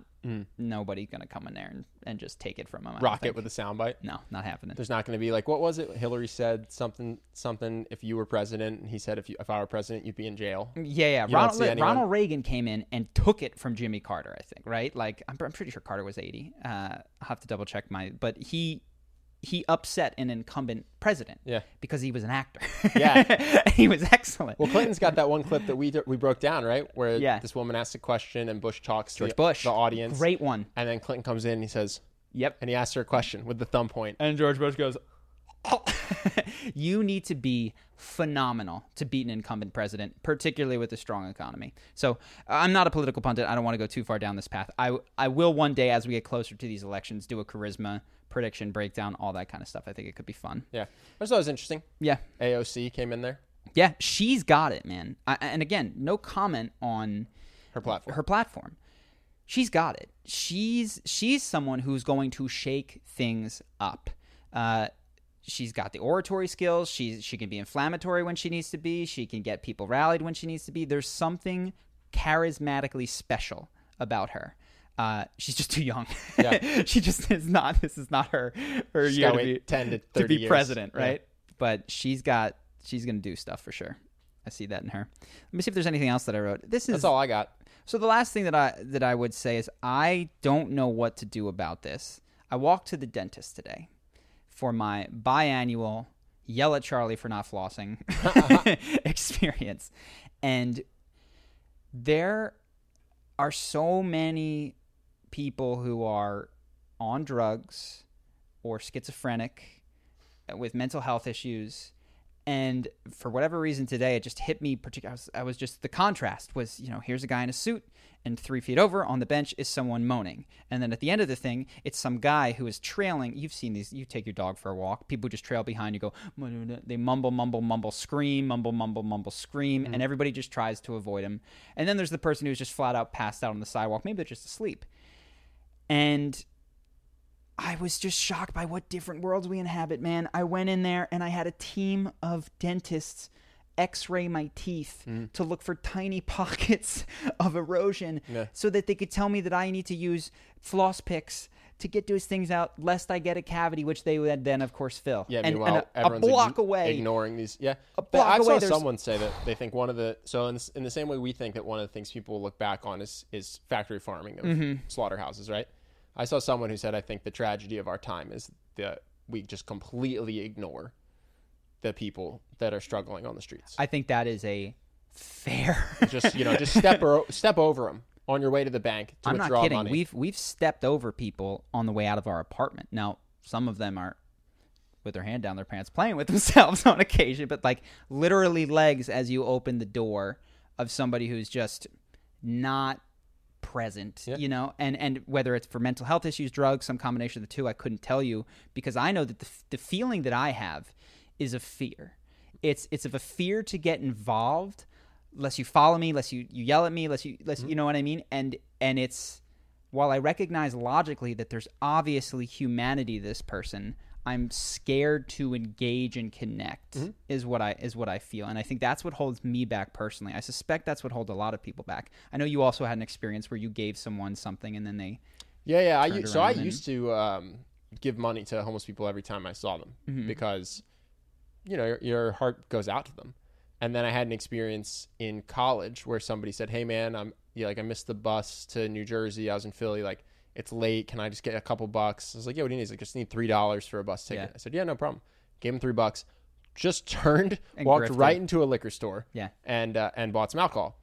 Didn't even wait for me to leave. I went, oh, okay. And then my friend had a woman come up in the snow, and she said, hey, I'm really cold. Can I have some money? You know, it's really cold in here. Can I have some money? And he said, oh, yeah, I'm so sorry. And he took off his hat and his gloves and said, can I give these to you? And she went, no, that's not what I need. So to me, it's just a very complicated issue, right? And not everyone is being dishonest. But that's not what I'm saying by any means. But it's very complicated. Mental health issues in general are very I have a extended family member who is homeless, and she has mental health issues. And the family has tried to, hey, do you want a home? Do you want to crash with me? Can we put you in a center? And she has no interest at all. She chooses to. I don't want to say wants to, because, again, I think she has mental health issues. But she chooses to dumpster dive and walk random places and be homeless and doesn't want people's help. Yeah. And that doesn't mean she doesn't need it or wouldn't benefit from it. But it's just such a complicated issue. And I think that what we've done in America right now is gone, it sure is complicated. And then just done nothing. Yeah. You know what I mean? And I don't have a solution. But yeah, it's a really sad, complicated thing that no one has figured out. I would love it, and this will never happen, because obviously the issues that hit us are the ones that are most emotionally arresting, or the ones that are shoved down our throat by the editors in the newsroom. But if we could just, as a nation, make the list of the number one cause of suffering amongst people, and agree on the people who would make this list, and think, okay, we agree that we're going to start tackling these from top to bottom. Yeah. All right, and whatever, and we're not going to do number 15 because it's your pet cause. We'll do a little bit of everything, but we're going to put an inordinate amount of effort towards these top problems, whatever they may be. And of course, a lot of them come back: diabetes, heart stuff, and then you get, diet is huge. But I don't know where homelessness fits on that list. But yeah, it's right there, man. It's right there, and it's like invisible. That's the thing. If there's a criticism when they figure this problem out, it's going to be that we walked past people like they didn't exist, because that's truly the attitude that is happening. And I've heard stories of people who come from small towns into cities and are just looking around like, what is wrong with you people? Yeah. There is someone on the corner here who is dying. Yeah. And they didn't get it yet, because it takes 6 months before they turn numb to it too. So no solution, just a moment of wow. Yeah. When I was 23, I did psychedelic mushrooms for the first time. And it gave me a really deep appreciation for homeless people for the first time, because I went to college in Philadelphia. There were homeless people there, but you just kind of see it and you go, I don't get it. I don't understand. And it's overwhelming, and I'm young. And like I said, I had those experiences in college. And then I went and did mushrooms and talked to a stick for an hour. And I thought that stick was my best friend. And I talked out loud to it. And people came up to me and they went, are you okay? And I went, yeah, I'm great. And that, to some extent, gave me just appreciation for what it is to be schizophrenic and to have your reality so divorced, because it is impossible for you to tell me that stick is not real when I'm on mushrooms. It is clearly a sentient being that I'm speaking to that's speaking back. And if that was your non-drug induced world, then yeah, without extreme help, how could you possibly function? Yeah. How could you end up anywhere else? And it's not, I don't know what causes the mental health issues, but it's certainly not that bad people become homeless. It's just that circumstances create homeless people. You know what I mean? And it just I have no solutions, but when I did it, I was like, oh man, all those people that you see on the street that talk to themselves, I get it. Yeah. They are in a different world. They aren't talking to air. They are experiencing a reality that is as genuine as mine, that is completely different from mine. And yeah, it just gives you empathy. Yeah. That's their existence. For sure. Way to bring the podcast up, bud. Sorry, guys. What's in the news? What do we got? I don't have much this week for news, but just a quick thing. I don't know if you guys had anything to say about this, but there was a record-breaking flight from New York to Sydney, and the flight was 20 hours. That's almost a full day, and I just wanted to see if you guys do you think you could handle that? Could you sit on a plane for 20 hours? I won't go home for Thanksgiving. No way. To go to Sydney? No, I hate flying. There's few things that I try to avoid more than flying. Much to my mother's chagrin. She just yelled at me yesterday because I don't want to come home for Thanksgiving. You think you will? I might. But as I explained to her, I was like, look, I'm trying to be vegetarian. It's like the worst day to be there. Can I come a different time? Or you guys come out here for Christmas? I'd prefer everybody would just come to California. It's 80 degrees outside right now. It's hot. They want me to go. It's hot right now. They want me to go back. But no, I couldn't. I could never do that. Yeah, I don't have a strong reaction to that. What else you got? The other thing I have is that some middle school students in the capital city of Chile, they started a social media campaign to protest public transportation fee increases. And what started pretty small has gotten bigger and bigger. It's gotten incredibly violent and destructive, resulting in injuries, at least 3 deaths, and hundreds of millions of dollars in damage. For example, they've just been lighting trains and buses on fire. Middle schoolers? It started with middle schoolers social media campaigning. That campaign got everybody involved in the protest. So it's not just middle schoolers anymore, but they're the ones who proposed it. The president, Chile's president, declared a state of emergency in the capital city. There are troops on the street. They have a curfew now, and things have just gotten really insane. And this is, I don't know. I just want to get your take on it because it's pretty crazy that some kids could start something on social media and it becomes all this. Again, news. Who knows? I saw a skyscraper on fire in on Chile. One of these things, yeah, like a telecom or a transportation. I don't know, a symbol of the corporate elite. A skyscraper burning, like in its totality. Crazy. What is my take? These are very charismatic middle schoolers. Yeah, these guys have motivated a nation. I sincerely doubt that it sounds like this was about to tip, but it's unfortunate because clearly burning the trains will not make them any cheaper. Yeah. It's a great point. And I'm not saying that one shouldn't take action, and I sincerely doubt that the majority of people wanted to burn down buildings and burn down trains. If you ask the majority, what they would have liked was collective action, probably to get cheaper fares. Mm-hmm. But yeah, man, when mobs tip off, there's this, and I think without knowing anything about Chile, that there's this inner rage. I mean, if you've ever been in an area where they give you, I forget, like we were in Vietnam and they let you shoot guns, or that you can go to car parks with a baseball bat and smash shit. Yeah. There's this inner drive to destroy. And I think, unfortunately, these social issues can become the focus of this destructive thing. Like, what these people were trying to do was create change. They weren't trying to, if this middle school said, forget cheaper fares, burn down the subway system. And be like, no, we're not. That's not going to help anybody. Yeah. But this deep anger just gets channeled into these things, and you get a bunch of people, and you get the anonymity of a mob, and all of a sudden, a handful of the most angry people get cover to destroy, which is really unfortunate because it doesn't help anyone. It always amazed me where we're from in Philly, when your sports team wins. The way that some people celebrate is to burn your own city down and punch fellow fans. Yep. It's not the other team. It Flip cars parked in your city. Yeah, these with are your Pennsylvania license These are your plates. neighbor's property.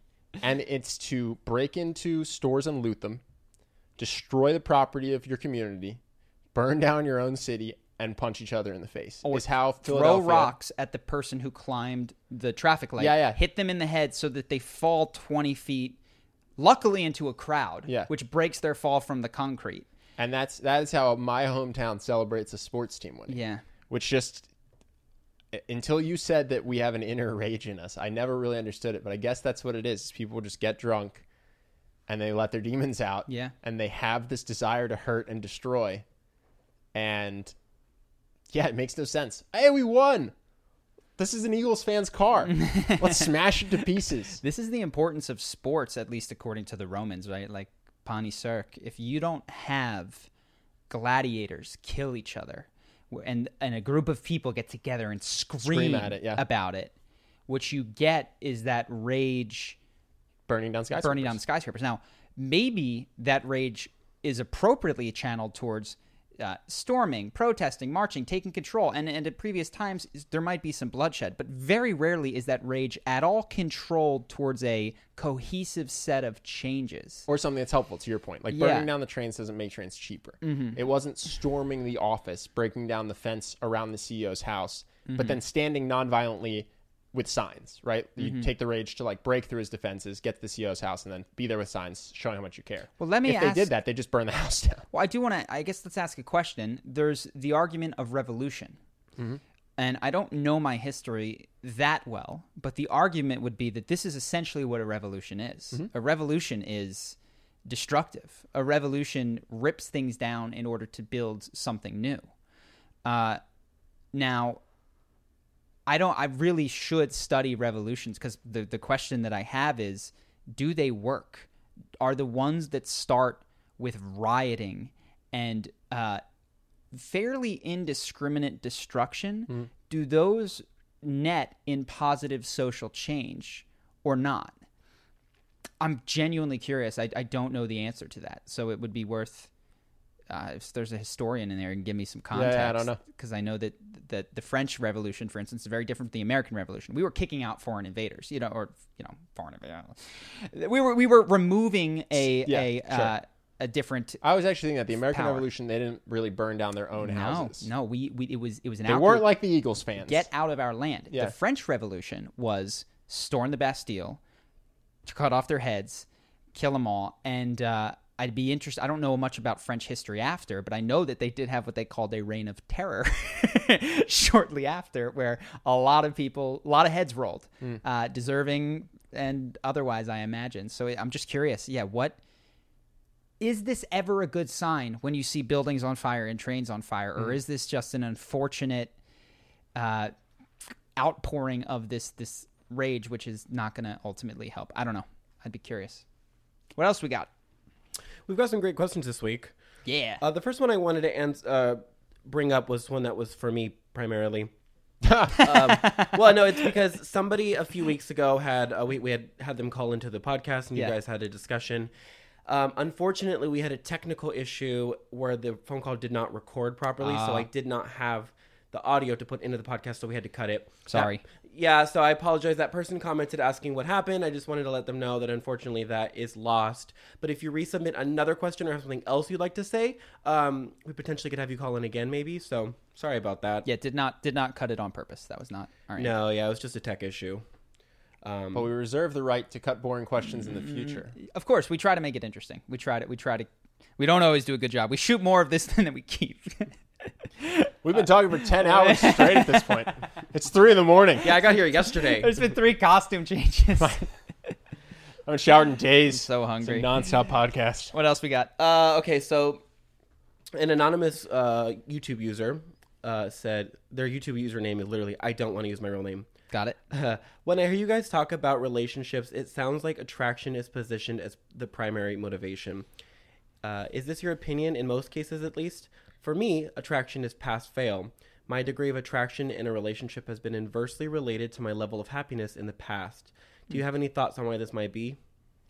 I wouldn't say there's an inverse relation, but I do agree that to some extent it is just are you attracted to the person? Yeah. Your happiest relationship is not going to be with the person that you've kissed in your life that you've been most attracted to. Yeah, I agree. Except for sometimes on accident. Yeah, I would say it's not a negative indicator. It's not a positive indicator. If it is a negative indicator, other than pure chance, I would suggest that a reason is, because I do see this, is that sometimes when people are with someone that they consider out of their league or beyond them, they lower their standards in other areas. Because you're blowing away my standard of attractiveness, you do not have to be kind, thoughtful, all of these other things. Or you're so physically attracted to that person that you start acting worse. Yes. Like, I don't think that beautiful people are inherently worse. No. I don't think that your looks really have any impact on your personality. I think there's just bell curves all over the place for people. So if it did appear that way, that an attraction discrepancy led to bad behavior, I would almost say, what is the other person doing to encourage that? Because I do see in relationships a lot, you get the behavior that you are asking for to some extent. So if you think you don't deserve the person, you'll message it 1,000 ways. Yeah. And then you'll create. I had a friend who did this. My friend could date anyone. and in 6 months that woman would be walking all over them. Mm-hmm. And I was like, oh man, this guy has terrible taste, or oh man, his girlfriend's a monster. And then he started to date an acquaintance of mine who I knew was a sweetheart, and she became a monster. Yeah. And I went, wow, this is the 4th time this has happened, and it's because of something that you do in the relationship to create someone that treats you poorly. So yeah, if it was happening that a big attraction discrepancy led to bad behavior, it's just as likely the person who's being treated poorly's fault as it is the person who's treating them poorly. And I do, there's just one thing to comment on it, because I hope, because it sounds like this person thinks that we think that attraction is the most, and I don't. Well, can I caveat? I think we use attraction to mean more than physical Oh, attraction. That's fair. So we don't mean, when we say attraction, we mean that person's personality attracts you like a magnet. Their looks attract you. Your chemistry attracts each other. Yes. So when we use the word attraction, we don't mean beauty. I think that's specifically why we say attraction. And so I think part of this question might be Just a semantic issue. a linguistic confusion. You know, if I say I'm really attracted to this person, I've never been so attracted to someone. It doesn't mean that if you put photos of all of the women I've ever been with, that this would be the one that most people would find physically attractive. A lot or of even photos that there, I Ben. do. All right. Take it easy, Sorry. man. As I did it, I was like, shit, I was like, all the photos. I knew I outed myself right away. I was like, oh man, I did too much. If you lined up both of the women that I've ever kissed in my life, even who I'm most attracted to is going to involve her personality. It's 100%. going to involve how we kiss. You know, the way that whatever. We got you. You're repeating yourself, but I think point made. I'm embarrassed. My mom watches. Your mom knows. All right. Next question. Nicole asks, how should I deal after I found out my mother has been cheating on my dad in a 25-year marriage? This one. This is sad. I saw her text messages with the other guy yesterday after she asked me to text something for her because she was busy in the moment. I shouldn't have snooped, so if I told her, there'd be backlash coming for that. Should I tell her either way that I know, or do I keep quiet and stay out of my parents' business? So do they say how old the person speaking is? No, doesn't say. Just 25-year marriage is the only. God, it would suck if you're like 15, because the thing is, you are stuck with your parents at 15. Yep. I'm going to give you a completely out of my depth, idealized answer. And if you don't take this, God bless, because I don't have any expertise in this area. Yeah. But one thing that I notice is that Reddit has all these questions. You know, I messed up, I did this. And the question always comes down to, should I be honest or should I bury it? And I think what people underestimate is the downside of burying it. Because the answer is often just don't tell them. If you don't tell them, this can go away. And you can't unknow what you know. So it's going to affect. Now, whether you tell your father is a whole other question. But you and your mother have now unspoken issue. And I think and I presume that what you want is to, and I'll go beyond this. What you want is to maintain a relationship with your mother and father. I would say that what's out of your control, and I hate to say this, that you would be best to let go of, is the relationship between your father and your mother. It's not your business to allow that to continue, and by protecting some sort of family secret. So what I would say, if you are open to this, is to search your feelings and find what's true. I suspect that it's, I love my mom. I love my dad. I hate that my mom is doing this to my dad. And I would start with your mother. And I would share that with her and say, I love you so much, and this breaks my heart, but I saw these text messages. And if there's any pushback on snooping, I'm going to need you to be quiet right now. Yeah. This is such a ridiculous counter accusation. I'm going to need you to just shut up on that one for a second. I do want to cut in here though, because I know that the way you grew up is not what I'm about to describe. Yeah. But there are abusive parents. Okay, fair enough. And if you're 22, you just graduated college, you have a job, you live on your own. Yes, I think be honest. I think go tell your mom, and potentially, honestly, you have the right to go tell your dad, even if your mom begs you not to, if that's what you think you should do at age 22. If you're 15 and either of your parents has a history of physical abuse, maybe keep it quiet. I would say don't feel like you're out of integrity if you don't share. Don't let some sort of silent judgment that Charlie and I would look down on it, and honesty over everything. Like I do know people, I'm very close to people who had very abusive upbringings. And so I think the details here matter a lot. Of course. And so I would say if you feel like it's unsafe, don't feel like you have to be Batman here and do the right thing and risk personal harm. If you Yes. feel safe because you're older and you live out of the house and this is just about the relationship quality, if it's an emotional thing that's holding you back, then then I would say do what you think is right, which can be talking to your mom. It could be talking to your father as well. But yeah, safety first. You know, if you're 15 and you can't get out, you can't emancipate yourself, and these people are have a history of abuse, like just count down till 18. Yeah. And then try to get a job and get out. So yeah, it really, really depends on your circumstances. if it is the case that you're not in an unsafe scenario. Yeah, I'm just super close to Sure, someone who grew sure. up like that. So If it is the case, talk to your mom. The snooping thing is so immaterial. if that gets thrown in your face, that's just that's a weak- gut weak reaction defense. to somebody caught with their hand broken off in the cookie jar. And what I think the best thing to do in these scenarios, though you can't always get the ideal, but this is the ideal given what's transpired, is look, I don't want to have to tell Dad, but someone needs to. Yeah. And I don't want it to be me, but someone needs to. Yeah. And so I'm going to give you the opportunity to pull this together and do it. And you don't have to set a hard ultimatum in days, but like this has to happen.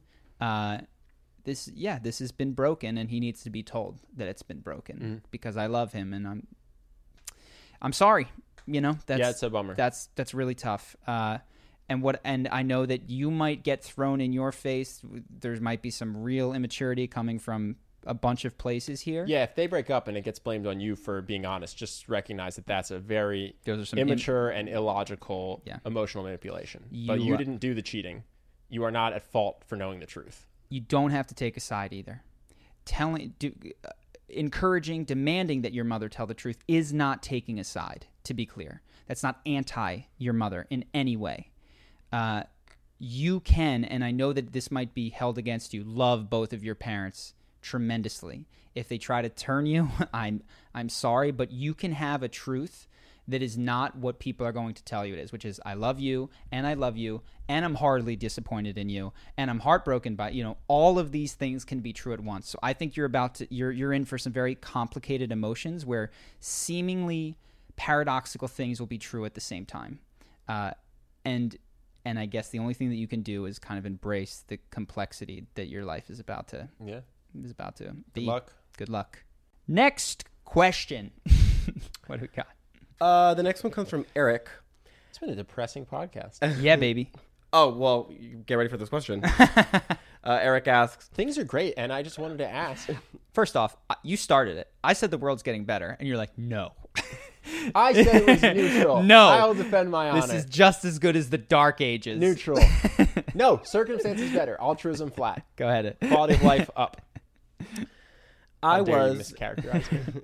I was, in previous years, manipulative, selfish, unfaithful, and a compulsive liar. I lost a lot of quality people who I don't anticipate receiving closure from anytime soon. Sincerely can't blame them for that. Even though I've changed, the guilt and regret still looms over my moment-to-moment life. How do you guys think one can go about forgiving themselves and moving on from this type of situation? Yeah. Sorry, a little heavy. No. I have literally never said this before in my life because I don't think it applies to most people, but you might like Landmark Forum, which is a relatively inexpensive, I think, I forget. It's like a couple $100. Self personal development program that focuses a lot on this, actually. And I don't think it's universally good for everybody, but I do think this is kind of what they specialize in, is moving past your own history and past and releasing self-blame. So I would check that out. It's 2 days. It's very intense, but could be life-changing. That's a good one.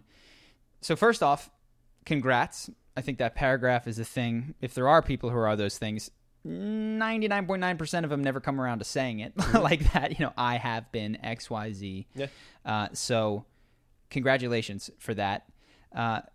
With regards to forgiveness, what stands in the way oftentimes is a belief that one ought to be punished for what one has done.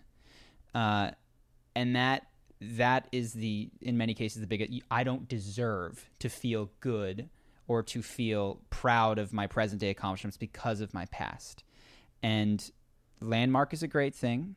If you want a book that sort of talks about this, I think the 12-step program, if you look at it in AA, and Russell Brand has a book called Recovery, is much less about alcohol specifically and much more about reviewing your past and coming to terms, seeking to make amends with the things that you have done, and to forgiving yourself. Seeking forgiveness where other people can give it to you, but taking the steps required to forgive oneself. So that could be a nice program for you as well.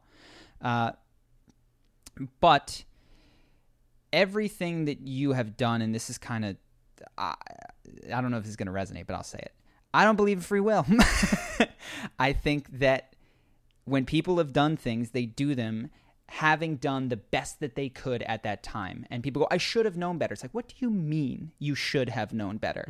Were the thoughts in your head more enlightened? No, well, they were really terrible, bad thoughts. Okay, what do you think was driving you? Like, it was these terrible thoughts combined with my circumstances, combined with this, made awful behavior. That's not exempting you and saying continue doing that behavior in the future. It's to have compassion and recognize that given all the ingredients in this behavioral pie, of course you were that way.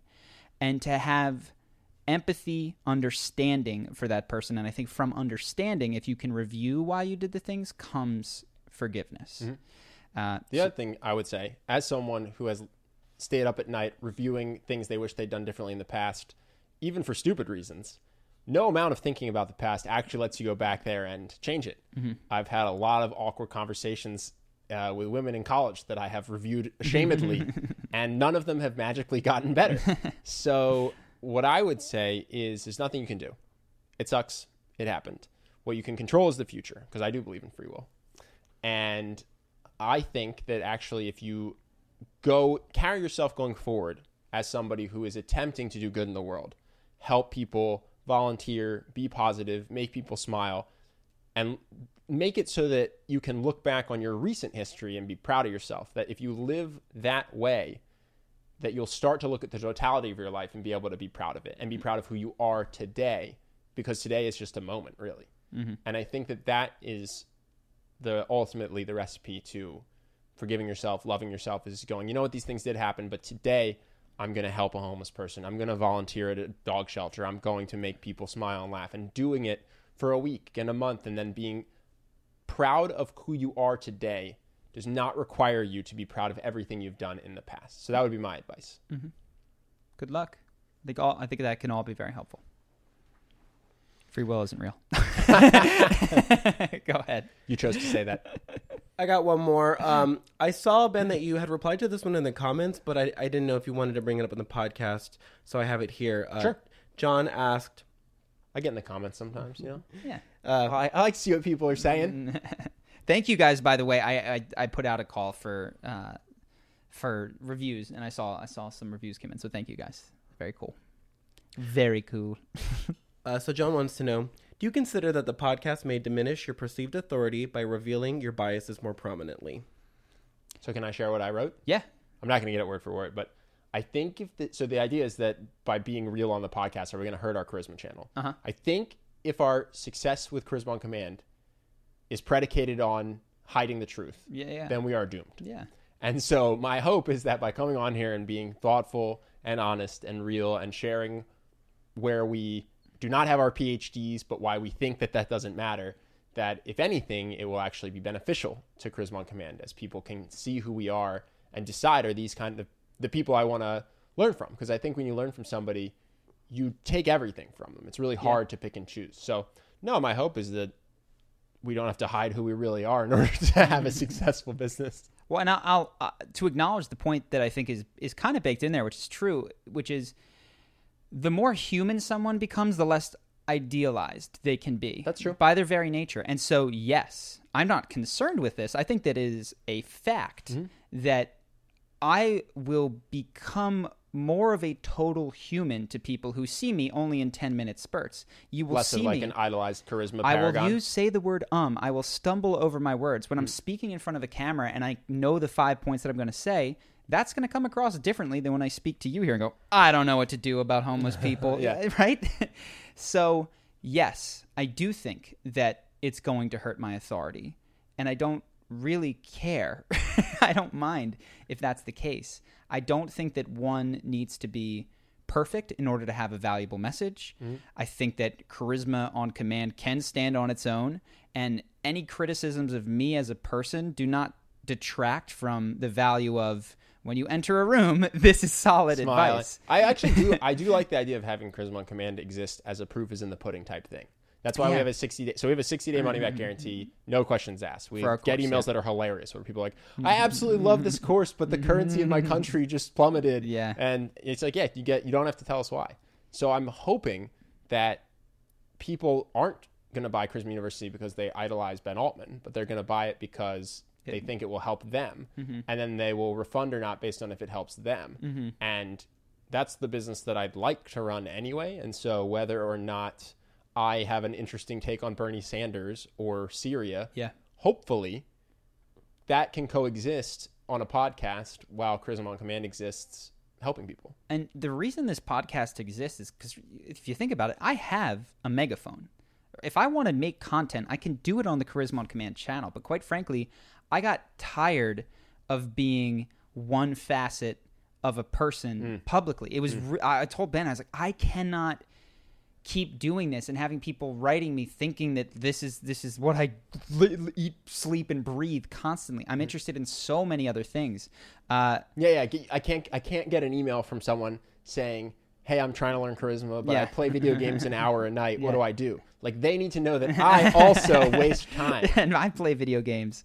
And that was one of the feelings. And also, we're still not 100% there, but I swore on a Charisma on Command YouTube video, and I got a handful of emails from teachers who say, "I cannot show my students your stuff anymore because you said shit." And I just said shit on the podcast, and we bleep it often, but it's actually hilarious. Andrew, keep bleeping it because it really makes me giggle when I watch it.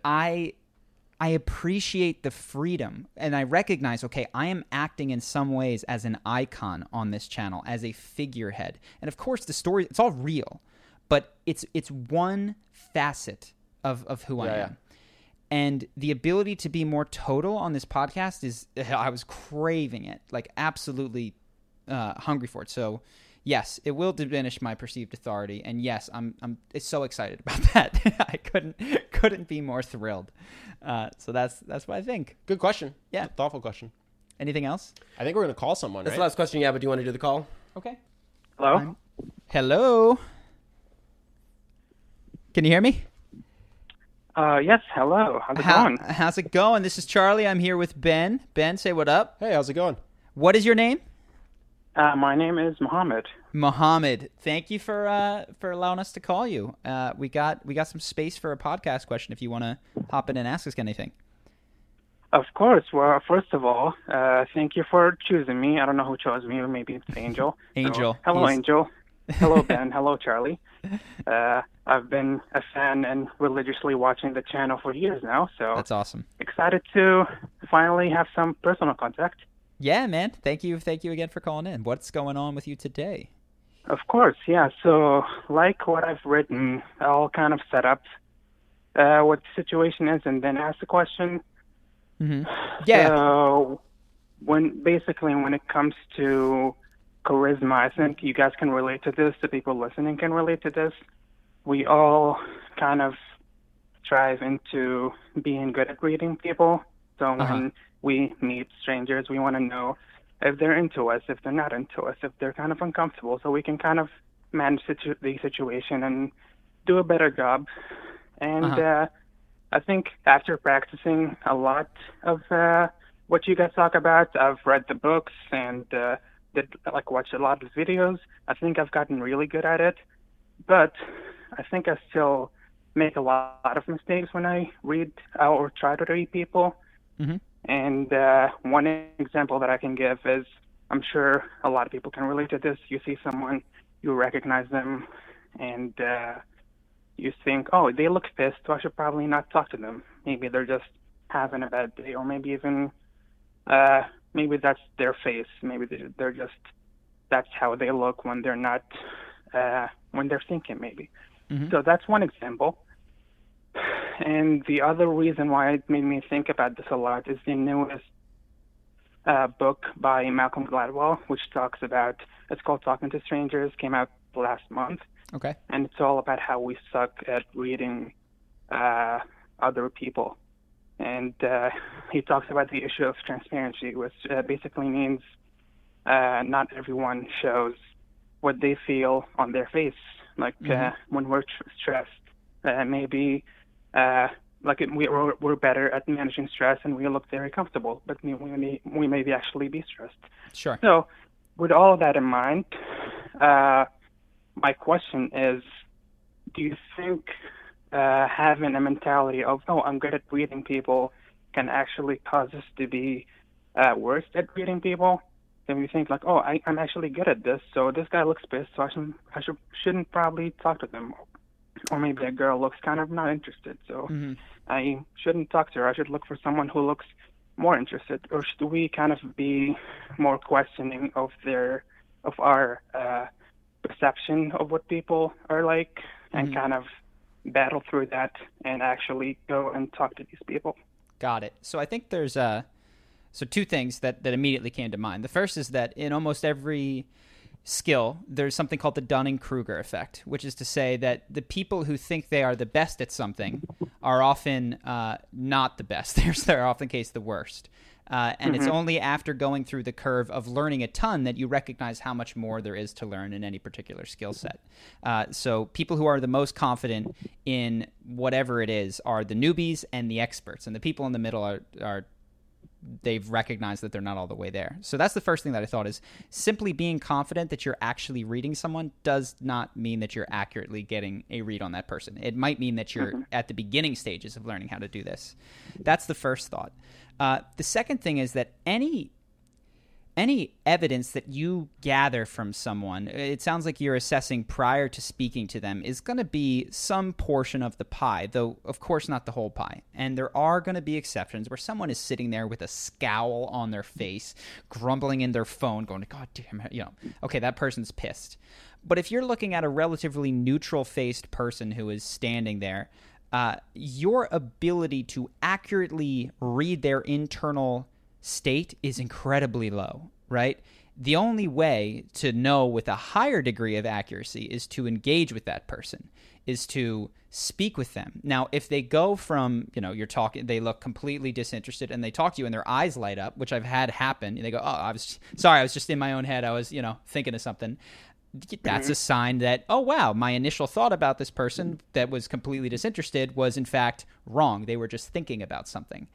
But what I would say is data gleaned from an interaction is going to usually be more value than data seen from 12 feet away, with the exception of somebody throwing a fit. And one other thing I would say, because all of your examples were someone that you haven't spoken to yet, if you're in conversation with somebody, I think there's definitely an ability to read nonverbal indications and tell if they're enjoying the conversation or not, or want to leave or don't. But a lot of people are anxious about talking to strangers, so they immediately don't want to do it. And so when they're assessing if somebody looks friendly or not, or looks busy or not, their brain, their subconscious, in an attempt to dissuade them from doing the thing that's scary and protect them from rejection, which they're terrified of, will fabricate reasons that the person can't be approached. Oh, I can't talk to that person because they're frowning, because they're looking at their phone, because they're in line. And a lot of that is ego self-defense. A lot of that is, I'm going to figure out how to excuse the fact that what is really happening is I'm scared. So I would just ask yourself that. Are all of these people actually not approachable, or are you scared? And if the answer is you're scared, then I would say the right thing to do is go do it. And it can be as simple as saying, hey, what's up?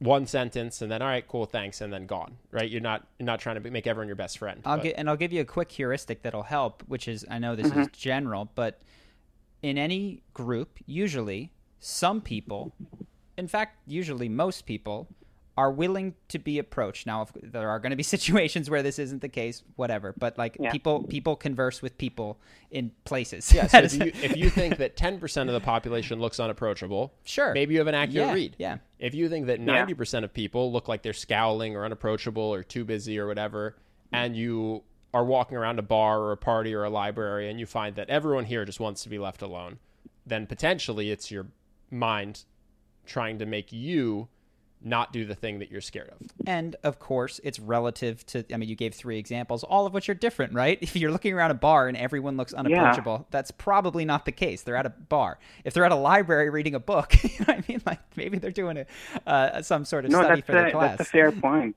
But I think my observations were not only based, most of them I would say, are based on people that I haven't approached yet.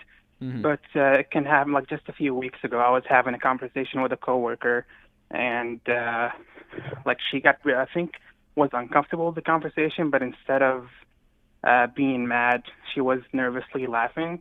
Mm-hmm. I was like, "Oh, she's she doesn't look uncomfortable. She's laughing," which obviously I've learned. People can be just nervously laughing when they're uncomfortable. So I am learning from these situations. But again, I keep making mistakes reading people. Let's dive deeper, because I'm sensing that there's a deeper question here, and it's your hypothesis. It sounds like is that people don't like to talk to you. Is what you sound like. You think you've made this woman uncomfortable. Is that a fair assessment of how you feel about yourself? No, I wouldn't say so. Actually. Okay. So why it sounds like this question is directed towards. People that the scenarios are often that you're finding yourself in where you feel like people are nervous or disinterested or other things. So can you explain to me the particular interest in this subject? That's why I had an inkling that this was the way that you felt about yourself. So it's kind of similar to you guys when you read a good YouTube comment. It's like, oh, that was nice. But when somebody says something bad, it affects you. And it's like, what did I do wrong? I need to work on myself. Got it. So it's kind of my personality. When I do something wrong, I need to assess it and actually kind of work on it. I see. And I am learning from these situations. So you're mostly having positive interactions, you would say, and then there's these handful that stand out in your head as something that you want to address. Yeah. So what I'm asking basically is having I know that I know nothing when it comes to reading people mindset better than thinking I know how to read everyone. No. So for instance, I don't. So you're talking to somebody, they're laughing, but you think that laughter is nervous. I actually don't think it's to your benefit necessarily to just ignore that information in your head and go, I'm going to plow forward until they say they're nervous. I would actually respect that. And then since it's a coworker, I assume you weren't talking about anything. You're not hitting on them. You're just having a conversation. If I saw my coworker laughing, but I thought it was nervous, I think that's a good indication to just move on to a totally different topic. So you don't have to run away. You don't have to. Unless you said something really crazy, you don't have to apologize, but you do take that feedback into consideration and you go, okay, sure. Based on my ability to read people, I'm reading this conversation topic makes this person uncomfortable.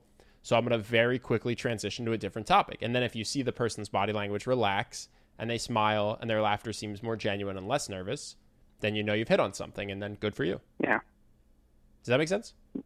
It does. And I think that's kind of what I'm trying to do. And, what everyone should do when they're learning charisma is kind of trying to pick up these feedbacks and learning from them. But I think a more obvious question would say, oh, like you guys, I consider you like kind of mentors when it comes to these kind of things. Do you leave some space in mind? Well, I could be wrong when I'm reading people. Like when you're out talking to someone, do you kind of leave some room that maybe I'm right, maybe I'm wrong, or are you kind of confident? Okay. Yeah, no, I would say that I don't often sit and I'm 100% certain that I do not know anyone's inner life, and as I get older, I get more and more certain of that. What I would say with regards to my interactions is I focus mostly on just trying to be fun, smiley, positive. And then there's people that I could think of an example. There was somebody who was sick, who was at a place where I go to get food. And that day, things were like it was just not feeling any of the jokes. Now, I think what's important to do in these situations contextually is ask yourself, okay, what is the commonality here? Is everyone that I'm talking to feeling uncomfortable? Okay, then the commonality is me. Is it always this particular individual that feels uncomfortable? Okay, maybe that's the way that this person approaches the world. Or is it when I talk to people who are highly stressed or when they're highly sick? Because then it goes, okay, sick and stressed people. So or certain topics. It's for certain topics. So you don't. Yeah. The answer is not always going to be that you have done something wrong. Sometimes that is the answer, and I'm not there. I can't see what's going on. But search for the commonality, and if the commonality has more to do with them than you, then just avoid those external circumstances more than search internally. And if the answer is more you, then make adjustments within yourself. Does that make sense? No, totally, yeah. I think what I said is like a 1 in 100 thing that happens, but, I just dwell on it, and I'm so obsessed with self-improvement that I need to understand what that is. Maybe I'm too arrogant in my ability to read people that I should maybe question that. And having you guys say, maybe sometimes we also leave room for the possibility that you may be wrong. Like, I know when we're self-conscious, we think, they hate me, so kind of it's something wrong with me. But no, maybe they're having a bad day. Maybe it's a lot of explanations. So we get a lot of questions that I think are not on the surface like yours, but underlying are like yours, which is people beating themselves up or thinking that they need to do charisma 24 hours a day or thinking that if they have a bad conversation, they need to pour over it. And what I would say to them and to you is if it's 1 in 100, I mean, sure, you can get better, but that's an insane. I honestly struggle to imagine that. The next journey of your self-improvement, the next leg of your self-improvement journey is going to be self-love and relaxation, and giving yourself some credit for the 99 things that are going well, and not making the object of your focus what is imperfect so frequently. So I do think that's going to be the next thing, and we've got a bunch of videos on self-love, and I think that's really where I think when I hear 1 out of 100 is wrong, but that's where my focus is, I go, okay, take a deep breath, relax, everything's going fine, it sounds like. Make sense? It does, yeah. It's as I said, it's something that I've been kind of, because I also study psychology and communication. That's literally all I surround myself with. The books that I read all are kind of related to that. So it's been on my mind for a while, and talking to you guys really, I don't know, that really helps. Good. Go have fun. That's what I would say. You know what I mean? Like, I think this can become a chore in an attempt to do it right. Anything can. All the basketball can become a chore. Anything that you love. The idea of this is to enjoy your time and to have other people enjoy their time with you. So let yourself get back to basics, man. Just have fun with this and allow yourself for a day or a week to not worry about improving. And I think that you'll find that paradoxically things go even better, and I think you'll feel better too. Wow, that's actually really good advice. Thank you. Yeah, I hope it helps. It really does. Thank you, guys. Awesome. All right, Mohammed. Thanks for calling in, and hopefully let us know how that goes in the comments. Sounds good. I will for sure. All right. Thanks, guys. Take care. Bye. I think I've seen this question now a handful of times, and I presume he sounds like a younger person. That there's this subset of younger. They're often guys, but I imagine that there's women in there as well some of whom have called us, and really they probably came to charisma because things aren't going well, and then they start doing it and things start going better. But what they can't let go of is that younger version of themselves that doesn't feel good enough.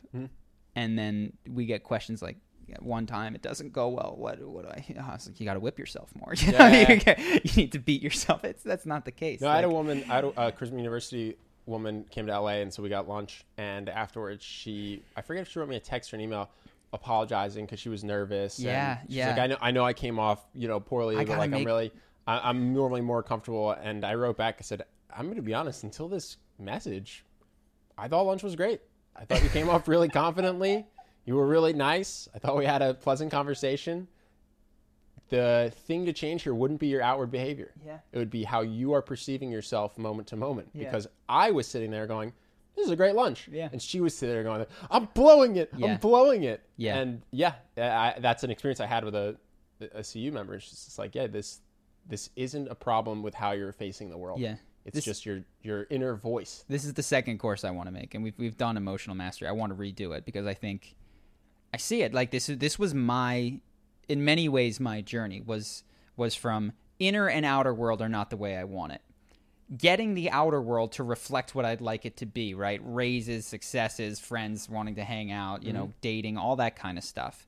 But then still not totally feeling at ease with it. Yeah. And that's where I would say I'm much more at ease now and have something to share about the inside game. But man, yeah, it's like, weirdly enough, I do think part of personal development is like, you eat well, you do all these things. Yeah, you have optimize. to do it first. You have to do it first. You have to because optimize. At one point, your inner voice is accurate. You're sitting there going, oh my God, this lunch is so awkward. And the person sitting across the table is going, can we get the check? I'll pay for it. I got to get out of here. And so that inner voice is useful. And what you have to change is your behavior. You need to not make everyone around you uncomfortable, or you need to not be terribly out of health or whatever it is. So at some point, that is an accurate diagnosis, and you should change the world. If the world changes around you and that inner voice continues to be brutal to you, which is almost always the case. Yeah, then that's when phase 2 occurs, and I do think it's phase 2, which is cool. Now that the situation is actually good in the external world, let's figure out how to love myself so I can enjoy it. Yeah. But I think it's hard to skip that first step. No, I've you seen can't. people try to use NLP or whatever to, I'm just going to say things are great, things are great, things are great. It's like that meme with the dog cartoon where everything is on fire and he's like, this is fine. And it doesn't work in real life. You will run out of money, or you will run into health issues. So yeah, I think phase 1, external world. Equally important. Phase 2, external world is good, internal world. Yeah. And I think that's how you have to do it. That's certainly been my experience. Maybe some people can go the reverse, which God bless them. Unless you could go full monk mode. You could just move to Tibet, but that's external world. To some extent, you're going, I'm just going to eschew money and relationships. I'm going to go with no dating and no wealth and be a Buddhist monk. So I think, weirdly enough, that follows, because the first thing you do is move there, and you get rid of your external world is now a check, and then you work on the internal. Yeah. I've said this in a video, but I want to say it again because I think it's important. There's phases to life, as you mentioned. And often what you need in one phase is the exact opposite of what you needed in the preceding phase. Yeah. So what you heard was this optimization phase, and I experienced this. We had our checklists and our boards and our this, and it was the right thing to be doing when we were 24. And what I had to do around 28, 29 was throw out all of my optimization goals. And so if that's where you find yourself at whatever age you are, you're like, man, I've done this optimization thing and I'm still not feeling it. Weirdly enough, you got to step away from the checklist and the internal checking. But if you're 16 and you've never done any of this, or if you're 32 and you yeah. spent your entire life being out of shape or uncharismatic, and you're like, today is the day. It's not an age thing. If you're like, today is the day I work on my confidence. Yeah. And you have crippling lack of confidence, you're perfectly placed to be in phase 1. Yeah. So I hope that helps. It's just interesting. That is a consistent thing, and I'll have to figure out how to address that more frequently, I think, in videos that we do, because I don't want people thinking that you focus on this stuff forever. Yeah. Because it has diminishing returns once you've gotten to a certain place. Yeah. Well, I do think emotional mastery is really good, actually. My plan is that once we get you some help with scripting the YouTube videos, I would like us to make emotional mastery really, really sexy and good, like CU is, and then to offer it to people. Yeah. Because I think it's really good. Yeah. We'll work on it. Anyways, guys, thanks for the podcast, tuning in. Sorry for the downers. Next week, we'll promise some more positive news. We'll talk. Flash forward to next week. I'm just like, oh my God, things are terrible in my life. All right. Talk to you guys later. Peace. When you need mealtime inspiration, it's worth shopping Kroger, where you'll find over 30,000 mouth-watering choices that excite your inner foodie. And no matter what tasty choice you make, you'll enjoy our everyday low prices, plus extra ways to save, like digital coupons worth over $600 each week. You can also save up to $1 off per gallon at the pump with fuel points. More savings and more inspiring flavors make shopping Kroger worth it every time. Kroger, fresh for everyone. Fuel restrictions apply. When you need mealtime inspiration, it's worth shopping Kroger, where you'll find over 30,000 mouth-watering choices that excite your inner foodie. And no matter what tasty choice you make, you'll enjoy our everyday low prices, plus extra ways to save, like digital coupons worth over $600 each week. You can also save up to $1 off per gallon at the pump with fuel points. More savings and more inspiring flavors make shopping Kroger worth it every time. Kroger, fresh for everyone. Fuel restrictions apply.